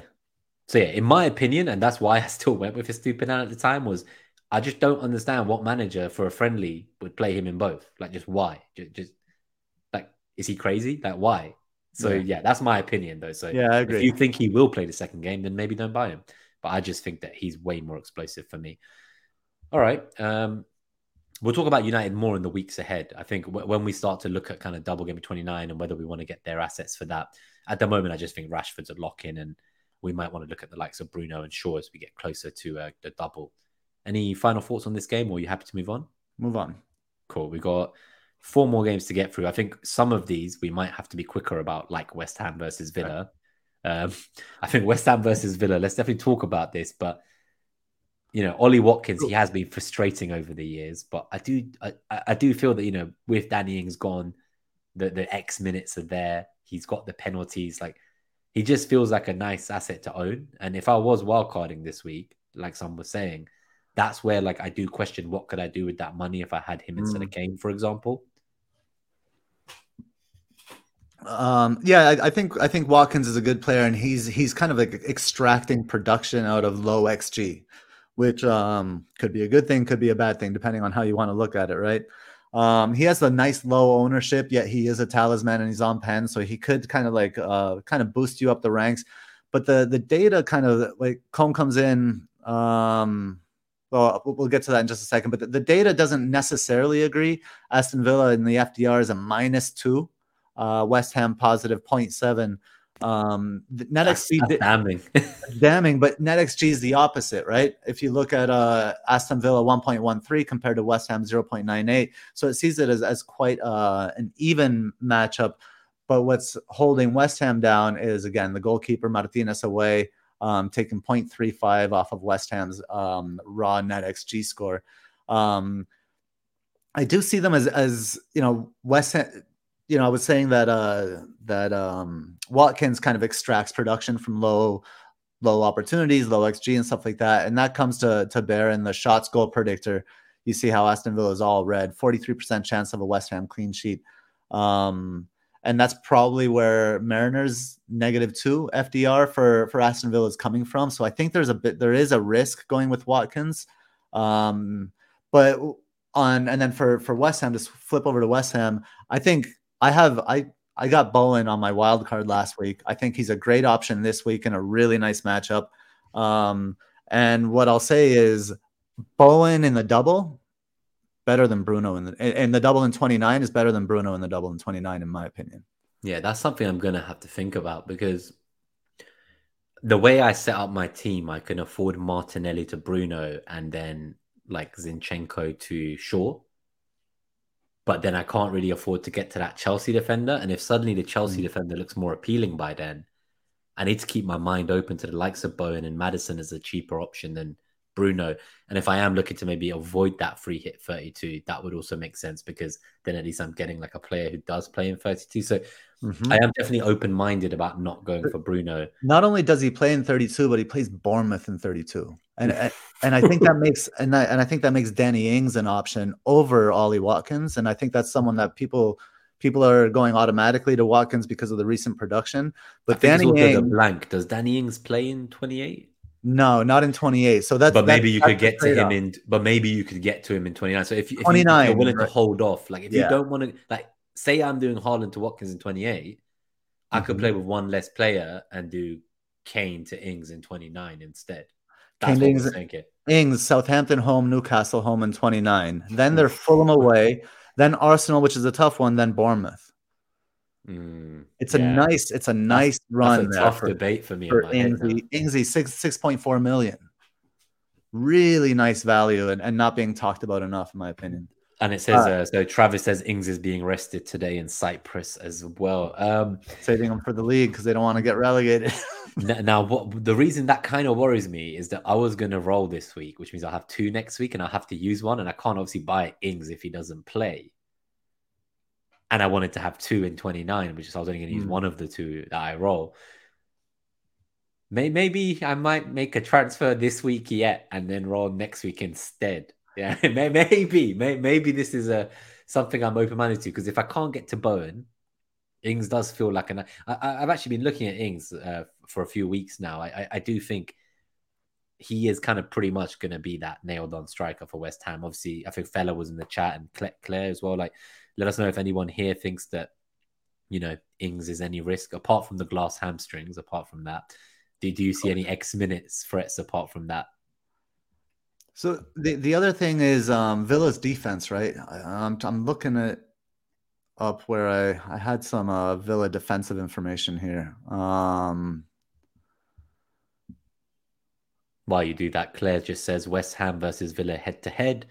The last time Villa won in the Premier League against West Ham was in 2015. Villa have lost the last 5 matches. Wow. So a bit of a bogey team for Villa, I guess. Yeah, and Villa are away, and I think they have the highest or the second highest XGC in the past 6 or something like that. Villa's defense has not been good. They've been really leaky. So I think both Bowen on my bench boost. I'm excited for Bowen on my bench boost against Villa. I think he's going to come away with something, and I'll probably. We'll see. We'll see how I manage 28, but Bowen will probably be in my squad for 29 as well. Yeah, so you probably won't move him on to like Madison in 28. You're willing to just soak that 1 week without Bowen for the 2 juicy home fixtures in 29 and the blank if 32. Cool. Let's go to the next game. As it sounds like no one's going to necessarily be buying these assets yet this week, but if you were wildcarding, that is an interesting thought to maybe go for Ings over Watkins or Bowen over someone like Madison. Those are both interesting shouts. Newcastle versus Wolves. So I will definitely be playing Trippier this week ahead of Zinchenko, especially as Zinchenko starts tonight. I am benching Botman at the moment.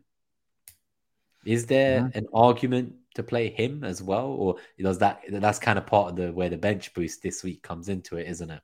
Yep. Yeah. I don't want to bench a Newcastle defender against Wolves. At home. No way. Look at there's 42% chance of a clean sheet for Newcastle, according to the shots goal predictor. Shots on target, even better at 57%. Say split the difference. You're looking at about 50% chance of a clean sheet is really nice for Newcastle at home. Newcastle attacking numbers have been taking a dip. We have seen that, and I think a big part of that is Callum Wilson. He's not been in good form. I He's expected been Isak. struggling, hasn't he, in front of goal? I Yeah, think maybe the manager and himself, they've both spoken about like they need to get him going. And, like obviously goals bring confidence in strikers. They're like buses. Once the first one comes, you'd hope the rest follow. But he is yeah, definitely struggling. he is. And I mean, goals bring confidence, but what do you do in the meantime? You're just okay with your team not scoring. You play. I thought he'd play Isak last week. He didn't. And then Callum Wilson missed the sitters. I think Isak would have scored, but I think Isak will begin to start for Newcastle, and their attack will begin to shape up. What's interesting here is there are two matchups in this one, according to the metrics here, that are really interesting for me. And one is the big chance matchup for Newcastle. Three big chances for Newcastle. I think they'll score at least two of those. So I see at least two goals for Newcastle. And the headed matchup, 3.3 headed matchup. This just lights it up for Trippier. Sending just his delivery, right? Set pieces, corners, even in the gameplay. So I like Newcastle here quite a bit. Yeah, no, I think I'm not going close to their attack. They are one of the four teams that have the most fixtures left to play for the rest of the season. They could Mm-hmm. double in 31 alongside Brighton. They obviously don't blank in 28 either. Their double in 29 is not so bad either. So I think from my point of view, the double defense is the way to go for the time being. But again, like if Wilson starts to come back into it, or if Isaac starts to take over that spot, he could be someone you look at in 29 if you weren't so convinced by the likes of Watkins and Ings and Felix Yeah. and Iheanacho, Or for future doubles. or like for 31 even, yeah. So Yeah. maybe that's somewhere you can go. But I think beyond that, again, like I can't imagine many are looking to buy these assets. Anything to say about Wolves? Bueno looks to be out with a bit of a hamstring issue for a while. Obviously, I had him and got rid. I don't think Wolves is a team I'll be looking to invest in for the remainder of the season personally. But yeah, again, Yeah. they're not a team that I'm looking at. So let's go to the next one. We've got two more matches to go, including the big double game week matches. So Brighton versus Palace, the second Brighton game of the week. Palace are struggling. I Mm. think their position in 12th flatters them in the table at the moment. If they don't fix up soon, they are going to start falling down that table very quickly. They have some tough games to come away at Arsenal as well next week. So this is really bad for them. Like they're in a really bad position right now. Really bad. Like, is there anything you 1.68. put that down to? Like, I mean, all sorts of things. I mean, Palace are really bad. That the data for Palace is really bad right now because they've been playing without Saha and without Eze. For some reason, I don't know why Patrick Vieira now that Saha is back, Eze is playing again. So he'll only play them together, which is really strange. I don't really understand that. I mean, Palace are a hard avoid. There's not much to talk about there except for how Brighton match up against them. So yeah, I net think XG, Palace obviously double this week, so they are a doubler as well, which I didn't mention at the beginning of the show. I've almost spoken like only Brighton and Brentford double, but they are a doubler. They do play in 28. I are think the fact they don't double in 29, that's enough to put me off. If Zaha would be the only one I'd even be remotely interested in, but the fact he doesn't double in 29 and the way Palace are playing right now, I think is a hard avoid. So I think let's definitely focus on the Brighton side of the matchup as well. Yeah, I do think Zaha could score in this rivalry game. But on the Brighton side, 1.68 net XG to 0.34 for Palace, and that's largely thanks to the goalkeeper at home, and this is mostly Sanchez data. So if Steele is a better shot stopper than Sanchez, maybe that might even improve or at least hold. I'm making the transfer as long as there are no other injuries today or in Europe or anything like that. As long as Odegaard is nice and healthy, then I'll be making the transfer of Sanchez to Steele for my bench boost. The FDR looks at Brighton 2.2 minus 2.8 for Palace. So basically in alignment with net XG here. The metrics all agree. Nothing to shout out regarding zonal matchups. Brighton, these stats are so predicted 2.7 big chances for Brighton, 5.4 shots on target, and 10 shots in the box. If we're looking at the and then that's also supported by the shots and shots on target goal predictors here, with a 10% chance of 4 or more goals for Brighton. So if we break this Well, just down, compare that for a moment to the 10% chance of 3 or more goals for Spurs against Forest, like at home. Like that is shocking. It shows you where both teams are at from a production point of view. And Like you wouldn't expect to see 10% for 3 or more goals for Spurs at home to Forest. Like, so yeah, definitely I think Brighton are in a very good place at the moment. Very good place. And for comparison, 17% chance of 3 goals for Brighton, 27% chance of 3 or more goals for Brighton. So if we see goals in here for Brighton at home in a rivalry game, I do think Palace can score though. I am a little bit worried about Zaha, but if you look at the big chances lately, the past 3 game weeks, I think it's Alexis McAllister that has dominated the big chances. So out of the 3 predicted, I would expect at least 2 to land to McAllister. The shots on target, say there's 5. Um, if you kind of split them up evenly, 2-2-1 or 1-2-2 amongst the 3 mids, right? You expect Matoma to score his, you expect McAllister to score his, and unsure about March. And then there's 10 shots in the box, and that's where really March could like come away with like a couple shots in the box on the weak side with like nobody around him, a little breakaway. So I think that's where you're really looking for positivity or for some hope for March here. But that's where you don't make the March to McAllister move as your transfer this week, for example. Like I've made my bed. I just have to hope that it works out for him this week. But yeah, I think if you were wildcarding this week, I would still be looking at the Mitoma McAllister pair, despite both the matches this week maybe looking good for him. I know you said he plays against Stroik in the Leeds match. Yeah. This game, it sounds like he might find some space too. So it does seem good for March on paper, but I think that's just more of a consolation for those who already own rather than like a let's go buy him because the data supports it. And it's a decent one, I think. Honestly, I think it's probable that March gets a return at least in one of these games for sure. So I wouldn't discount it. So just a quick question here from the NYTG: March or McAllister, who passes the eye test and tops the stats? I think maybe we come back to that one in the captaincy metric because it is going to probably be very populated with Brighton mids, and I think that will give us an idea of where they're at. Let's go to the last game of the week, and then we'll do the FDR and XG summaries of the matchups and straight on to captaincy. Cool. So the last game of the week, Southampton at home versus Brentford. So Southampton are the other doublers. Again, I didn't mention them, just like I didn't mention bloody Palace. I know some people went with Ward-Prowse last week on wildcard to bench boost him this week, hoping for that penalty goal or a free kick goal or something along those lines. The data, this game does seem to be the better game for Brentford. The first game was not like as kind of chalk and cheese. Like this is definitely 2.1 net XG for Brentford away from home to 0.89 for Southampton. I think if there was going to be a clean sheet for Brentford, this might be the game too. Southampton are really in a tough place. They're in a really difficult situation right now, I think. Is there this might a lot of it is obviously Bazunu. Like honestly, I'm telling you, like I thought like I'd been watching him. Like I'd been watching him and I saw someone say, oh, I thought he's a good goalkeeper. And I was naive enough to think he looked okay at times. But I realized it's because he cost 4 million in fan team and he was just like my budget second goalkeeper. So I never really looked into him much. And when I saw that XG prevented this season in the Premier League by goalkeepers, and he was down there in the like bottom 5. And the reason I saw this graphic, by the way, is because bloody Sanchez was there with him. And I was like, oh, so yeah, there was no clear sign Sanchez was going to be benched.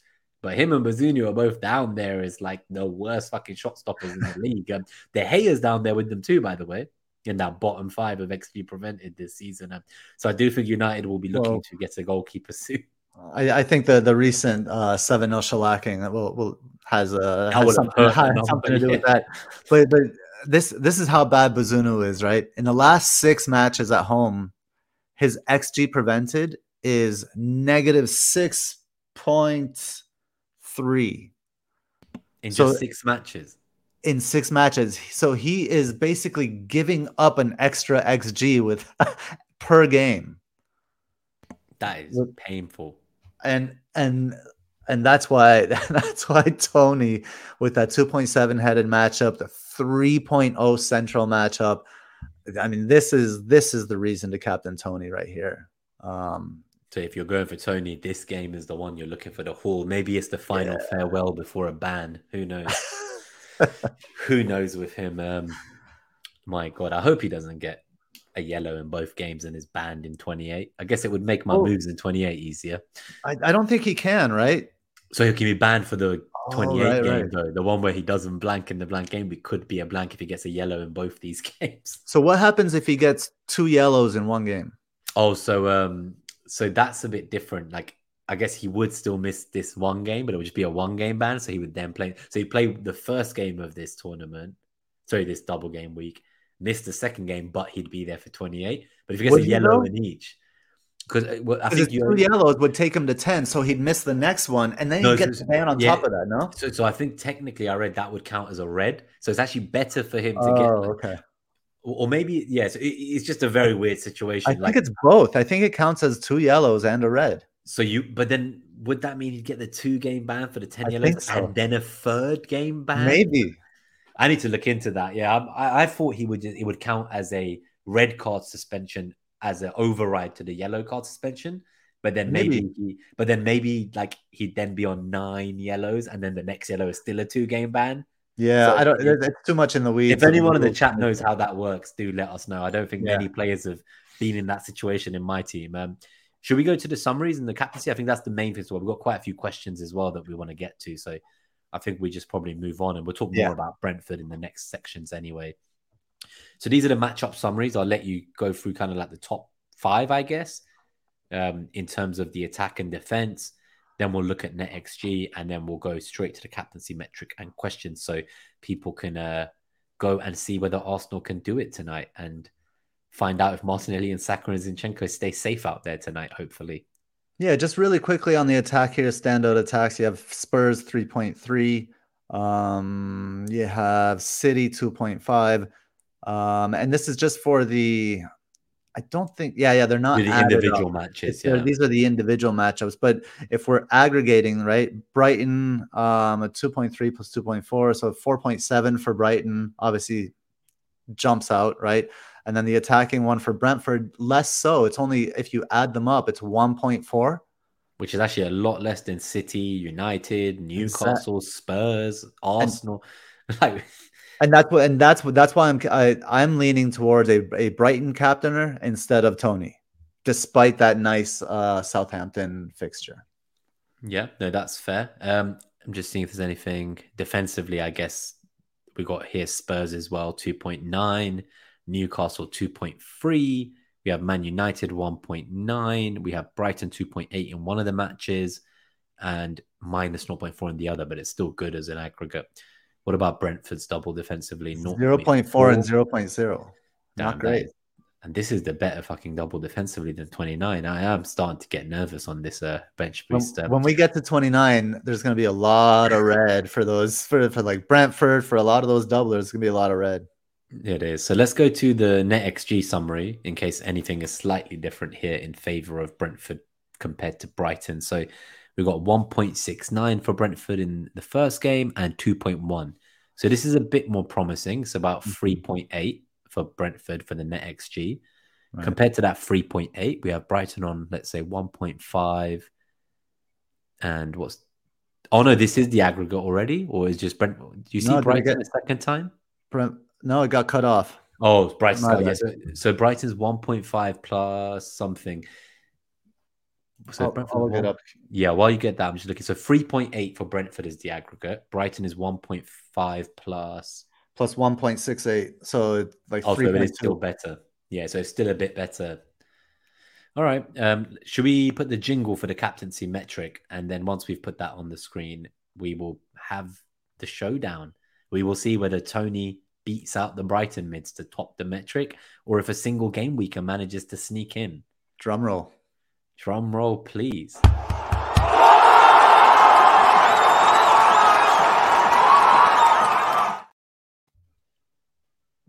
My boy. Yes, it is the man of the hour, Karu Mitoma. We have Dr. PhD dribbler, PhD in dribbling, 92 on the captaincy metric. We got in second behind him, Rashford, 88. Fernandez, 87. Kane, 86. Salah, 85. Saka, 84. Tony all the way down at 82. Haaland is still there at 77. He's like in the kind of the second gang following. Bowen, who you mentioned, has a quite tasty fixture that he's made it to the metric, 76. Darwin's there at 73. Martinelli and Odegaard on many benches this week also make it into the captaincy metric with 73 and 72. So the first thing that screams out to me is that March and McAllister aren't in the top 10. The next thing is that Rashford, Fernandes, Kane, Salah, Saka are all ahead of Tony. Haaland's the only one behind him from like a potential captain that I would be looking at this week. Yeah. That Mitoma metric is scary considering that, you know, he doesn't, like we've been saying, he's touching the hug line more. He doesn't get as many shots, all this stuff. But can you maybe break down to us what's going on? Like, how has Mitoma flown so high up? Is this just because of like Tony's returns is 61, his hauls is 2, and Mitoma's got, you know, 80 for his hauls? Does that play a big factor? Let's talk about Brighton a little bit first. The reason Mitoma's there is because he's consistently in good positions. There were a few game weeks when Estupiñán got a little bit forward and Mitoma was wide for a little bit. That will happen, of course. But this is why Mitoma is one of the 2 best picks there, is because he's always their danger guy. The agent of chaos is going to break the other team down, right? So Mitoma's it doesn't surprise me to see Mitoma top, because also the other 2, March and McAllister, they have like divided stats. So March, I think, did better when McAllister was playing deeper. And now that McAllister's at the 10, March isn't as effective. But McAllister only has 3 game weeks of data at the 10. I think if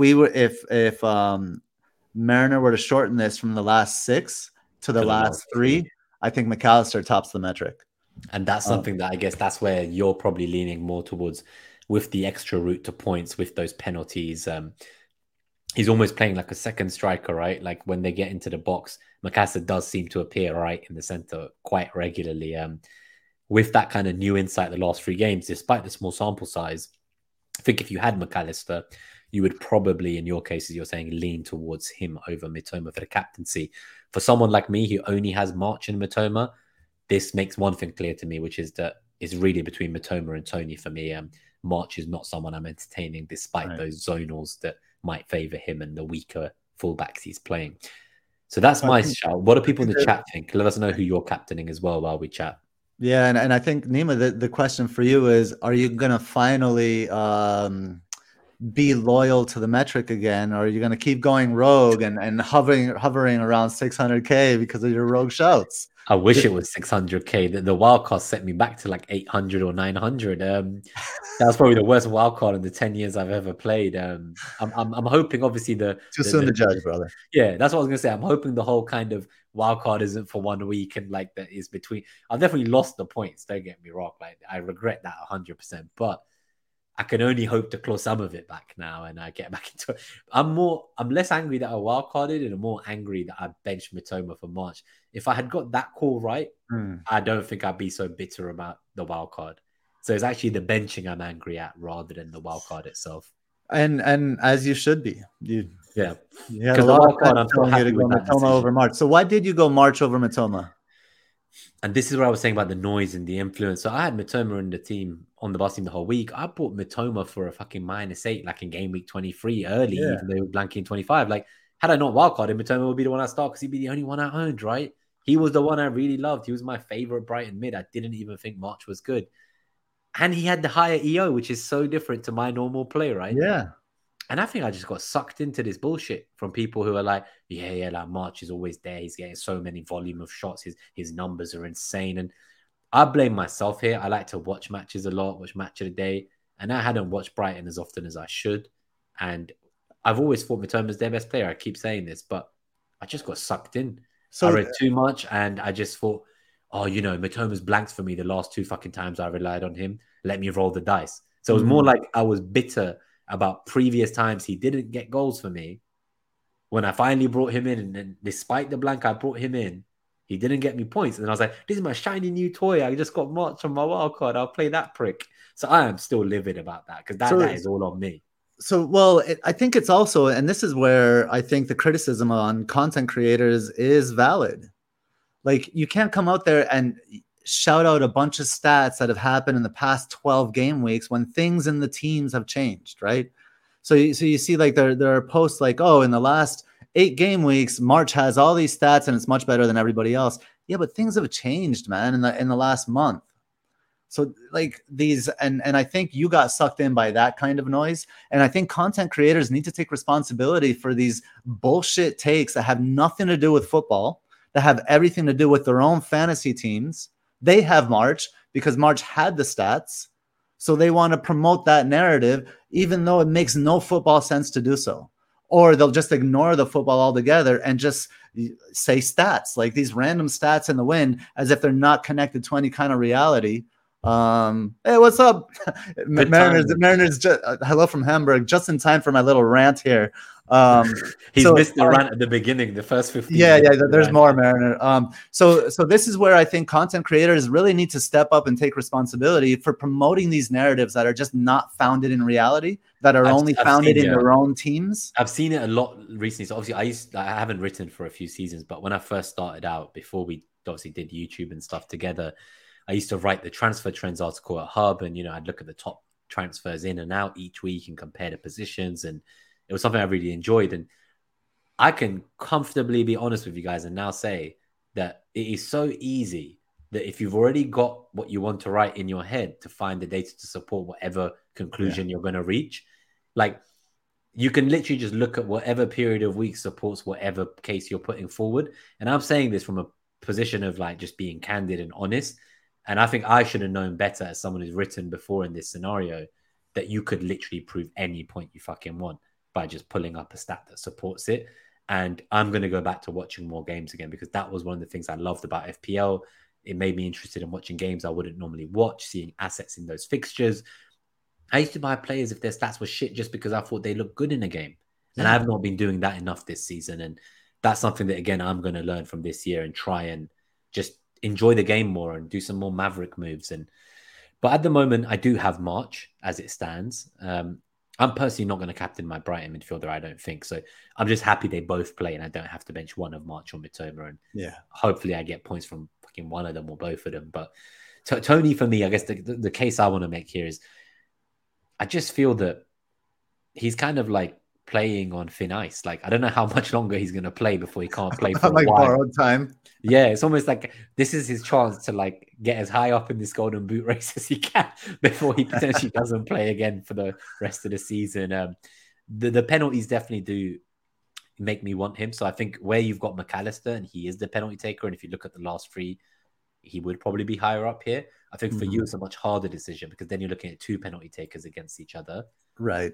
And Brentford's kind of numbers, when we looked at the FDR and XG across the two games, they're not as good as they are for Brighton. So I think if I did own McAllister in this scenario, that would be a much tougher captaincy call for me. But because I'm still a bit burnt by Mitoma, and I know like by not captaining him, it's not going to hurt me. I'm still going to gain something.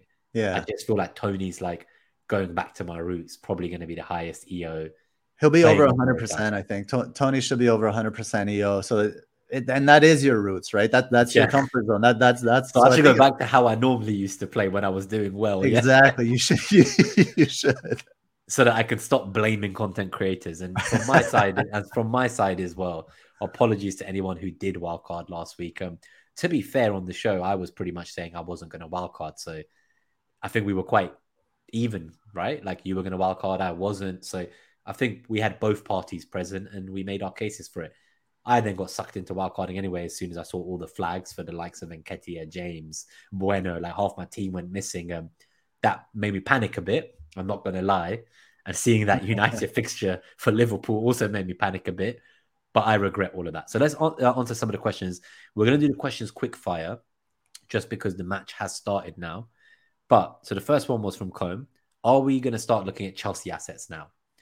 I think the answer is definitely yes. I am definitely now looking at one of their defenders over Luke Shaw in 29 personally. How about you, Gabe? From a quick fire perspective, is Chelsea assets something you're looking at? Are you still thinking about them? Yep. Chilwell over Shaw for 29. Mm-hmm. Yep. No, agreed. Just a few comments in here. So the next one was, I think one FDE does make a point. The record at Anfield for United's poor, 1 goal in the last 5 Premier League games. And although it might be an anomaly game based on this season, it's perhaps not an anomaly game in terms of United going to Old Trafford where they do struggle.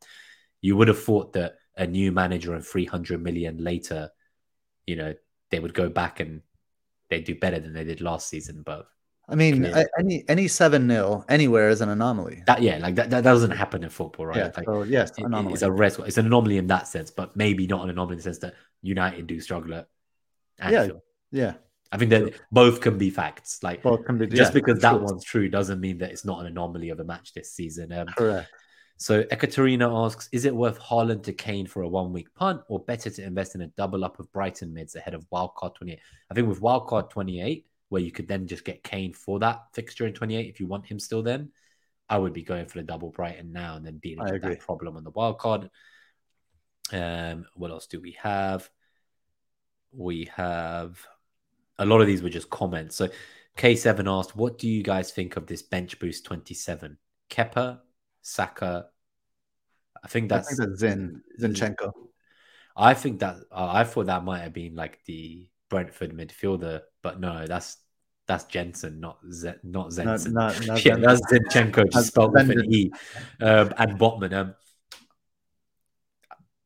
I'm just trying to think who you're playing instead of Saka because normally there'd be like a second Arsenal mid here. So, and if Well, you had Madison, then he could would be. have could have Rashford, Salah, two Brighton mids. Yeah. All right. Fair.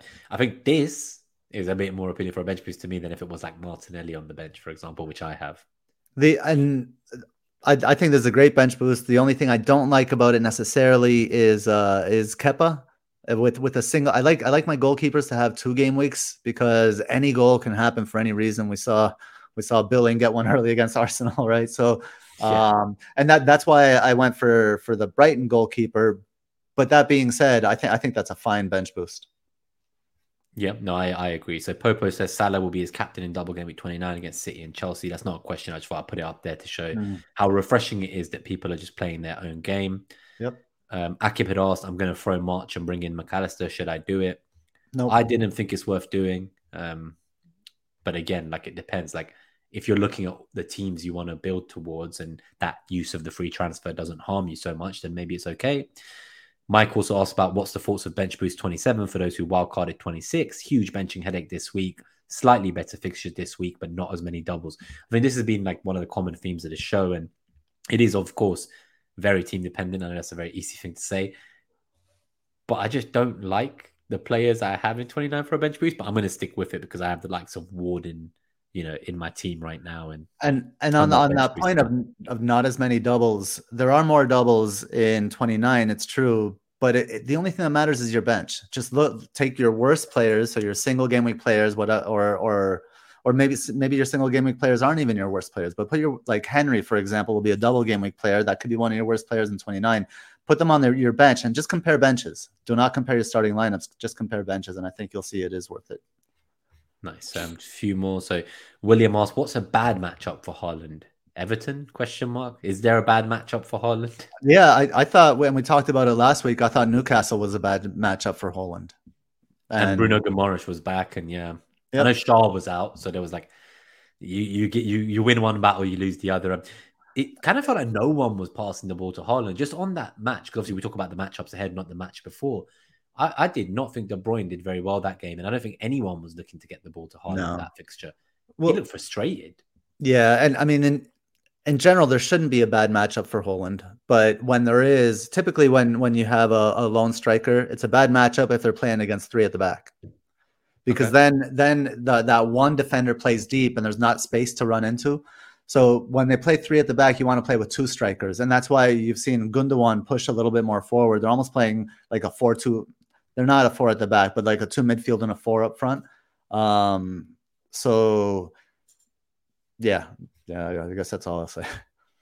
Cool. So we have one FDE asks, is it really a good idea to bench boost 29 as many of the wildcard players play each other? That's also another kind of valid point to add to this. It's not just that there are doubles, it's that you got like attackers playing your defenders in those extra fixtures. And that's one worth thinking about as well. I'm still going to bench boost that week, but I'm going to be flexible. I think when we spoke a few weeks ago, I told you about like remaining flexible and how that served me well last season. Mm-hmm. If I come out of the international break and my team is not looking great, I may consider a free hit instead to get the ideal 11 for the double. rather than the bench boost and just bench boost in another random week. So that's something I'm Yeah. going to keep open and on the table. I don't want to just fully be wedded to this bench boost and then not be open to the information that comes to us over the coming weeks in the international break. So that's something to bear in mind. If you think your team is better for bench boost this week, go for it. Yeah, yeah. I think a lot of people have gone into 29 automatically because it's the biggest double game week, but I think it's not necessarily the best. Now, if you're wild card in 28 to bench boost 29, maybe that's a bit more exciting. There is Yeah. still a 2 week break, but that could be quite exciting. Matthew Kane asks, Dunk or Estupinan? I think we covered this earlier. I think we both firmly on the Estupinan side, despite the travel to Australia. I just think his ceiling is much more. I like it's if you don't know how to pronounce Estupinian, what listen to the Planet FPL Clash of the Correspondents, and Sam, the correspondent, he said, "My stupid nan." My stupid nan. I've seen that one moving around here. My stupid nan. Oh, Okay. I love that.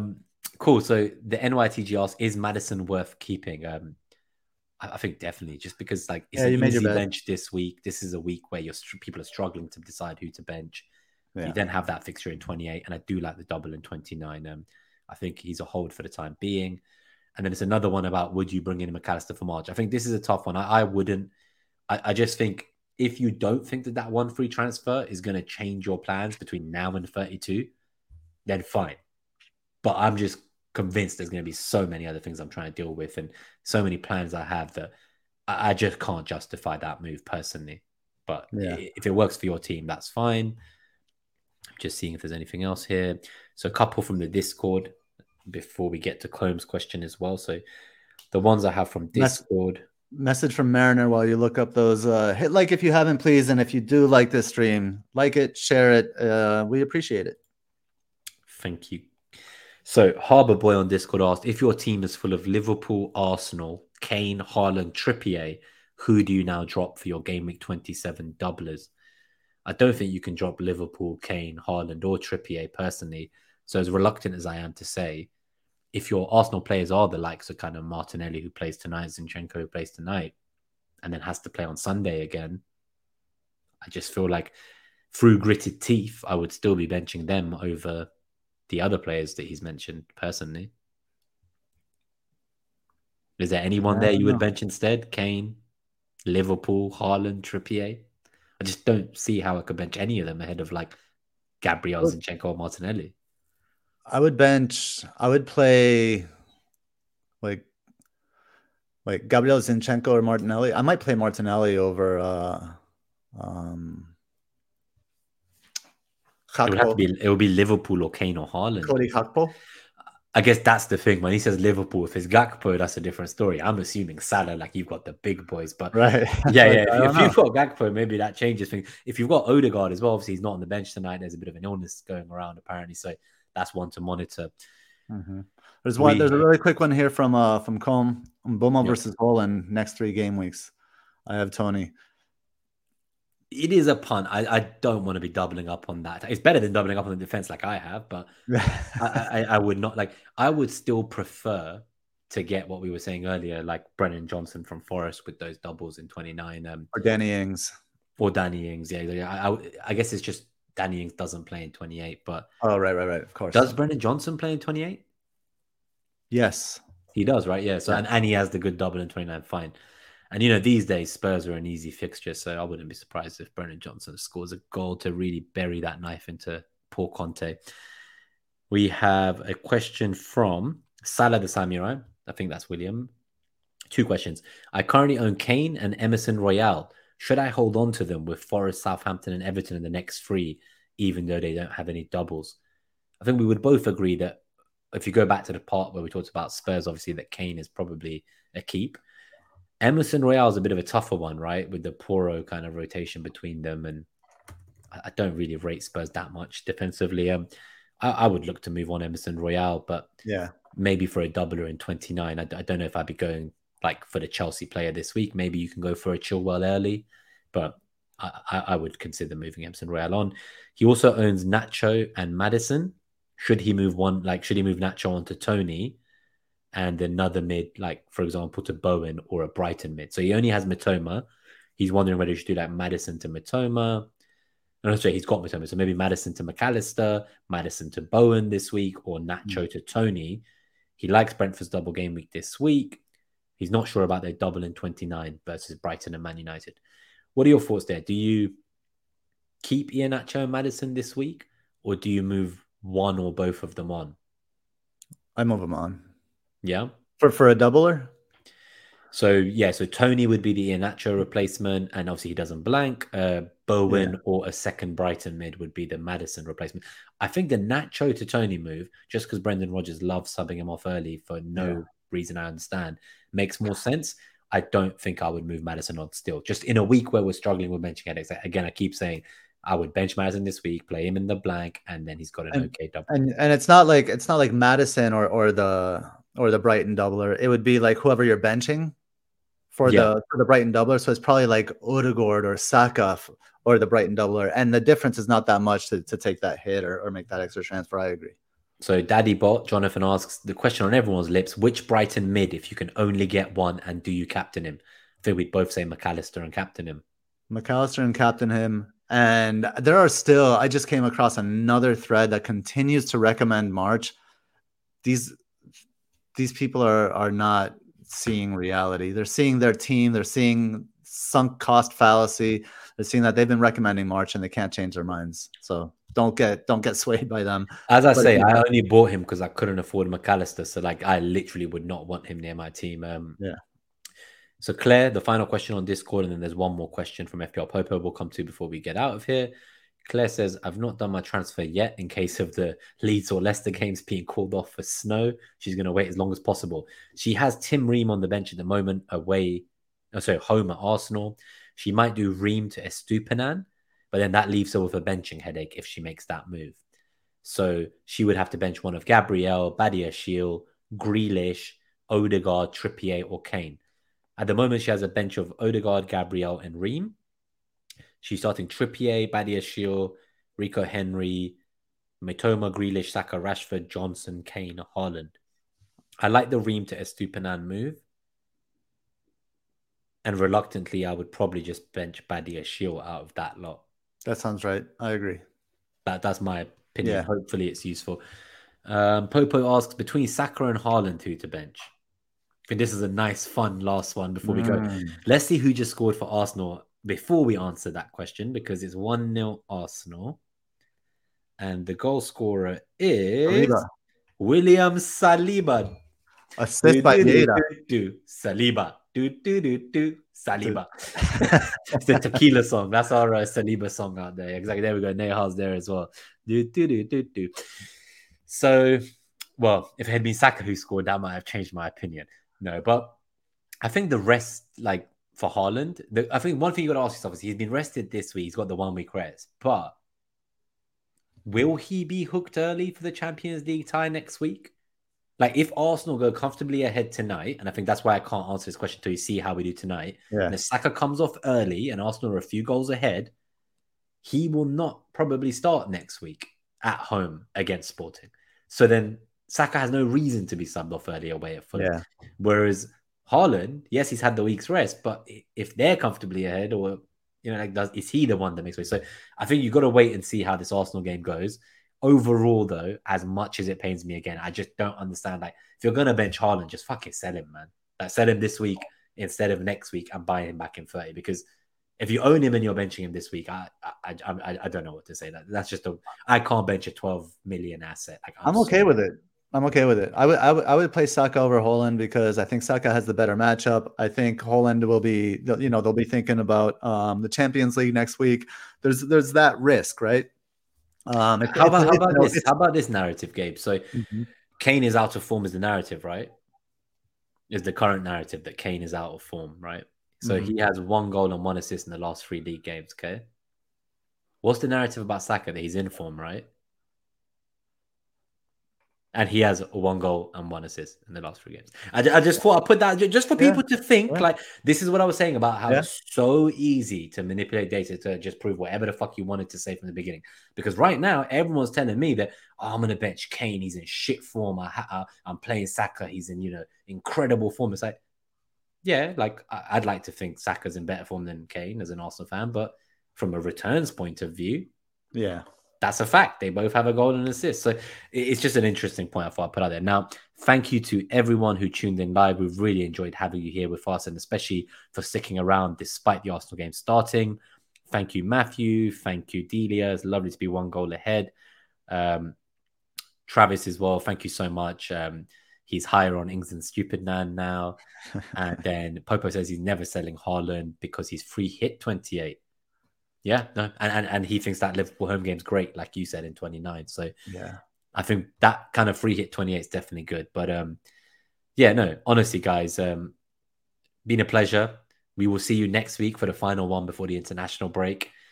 We will see if we can get a guest on.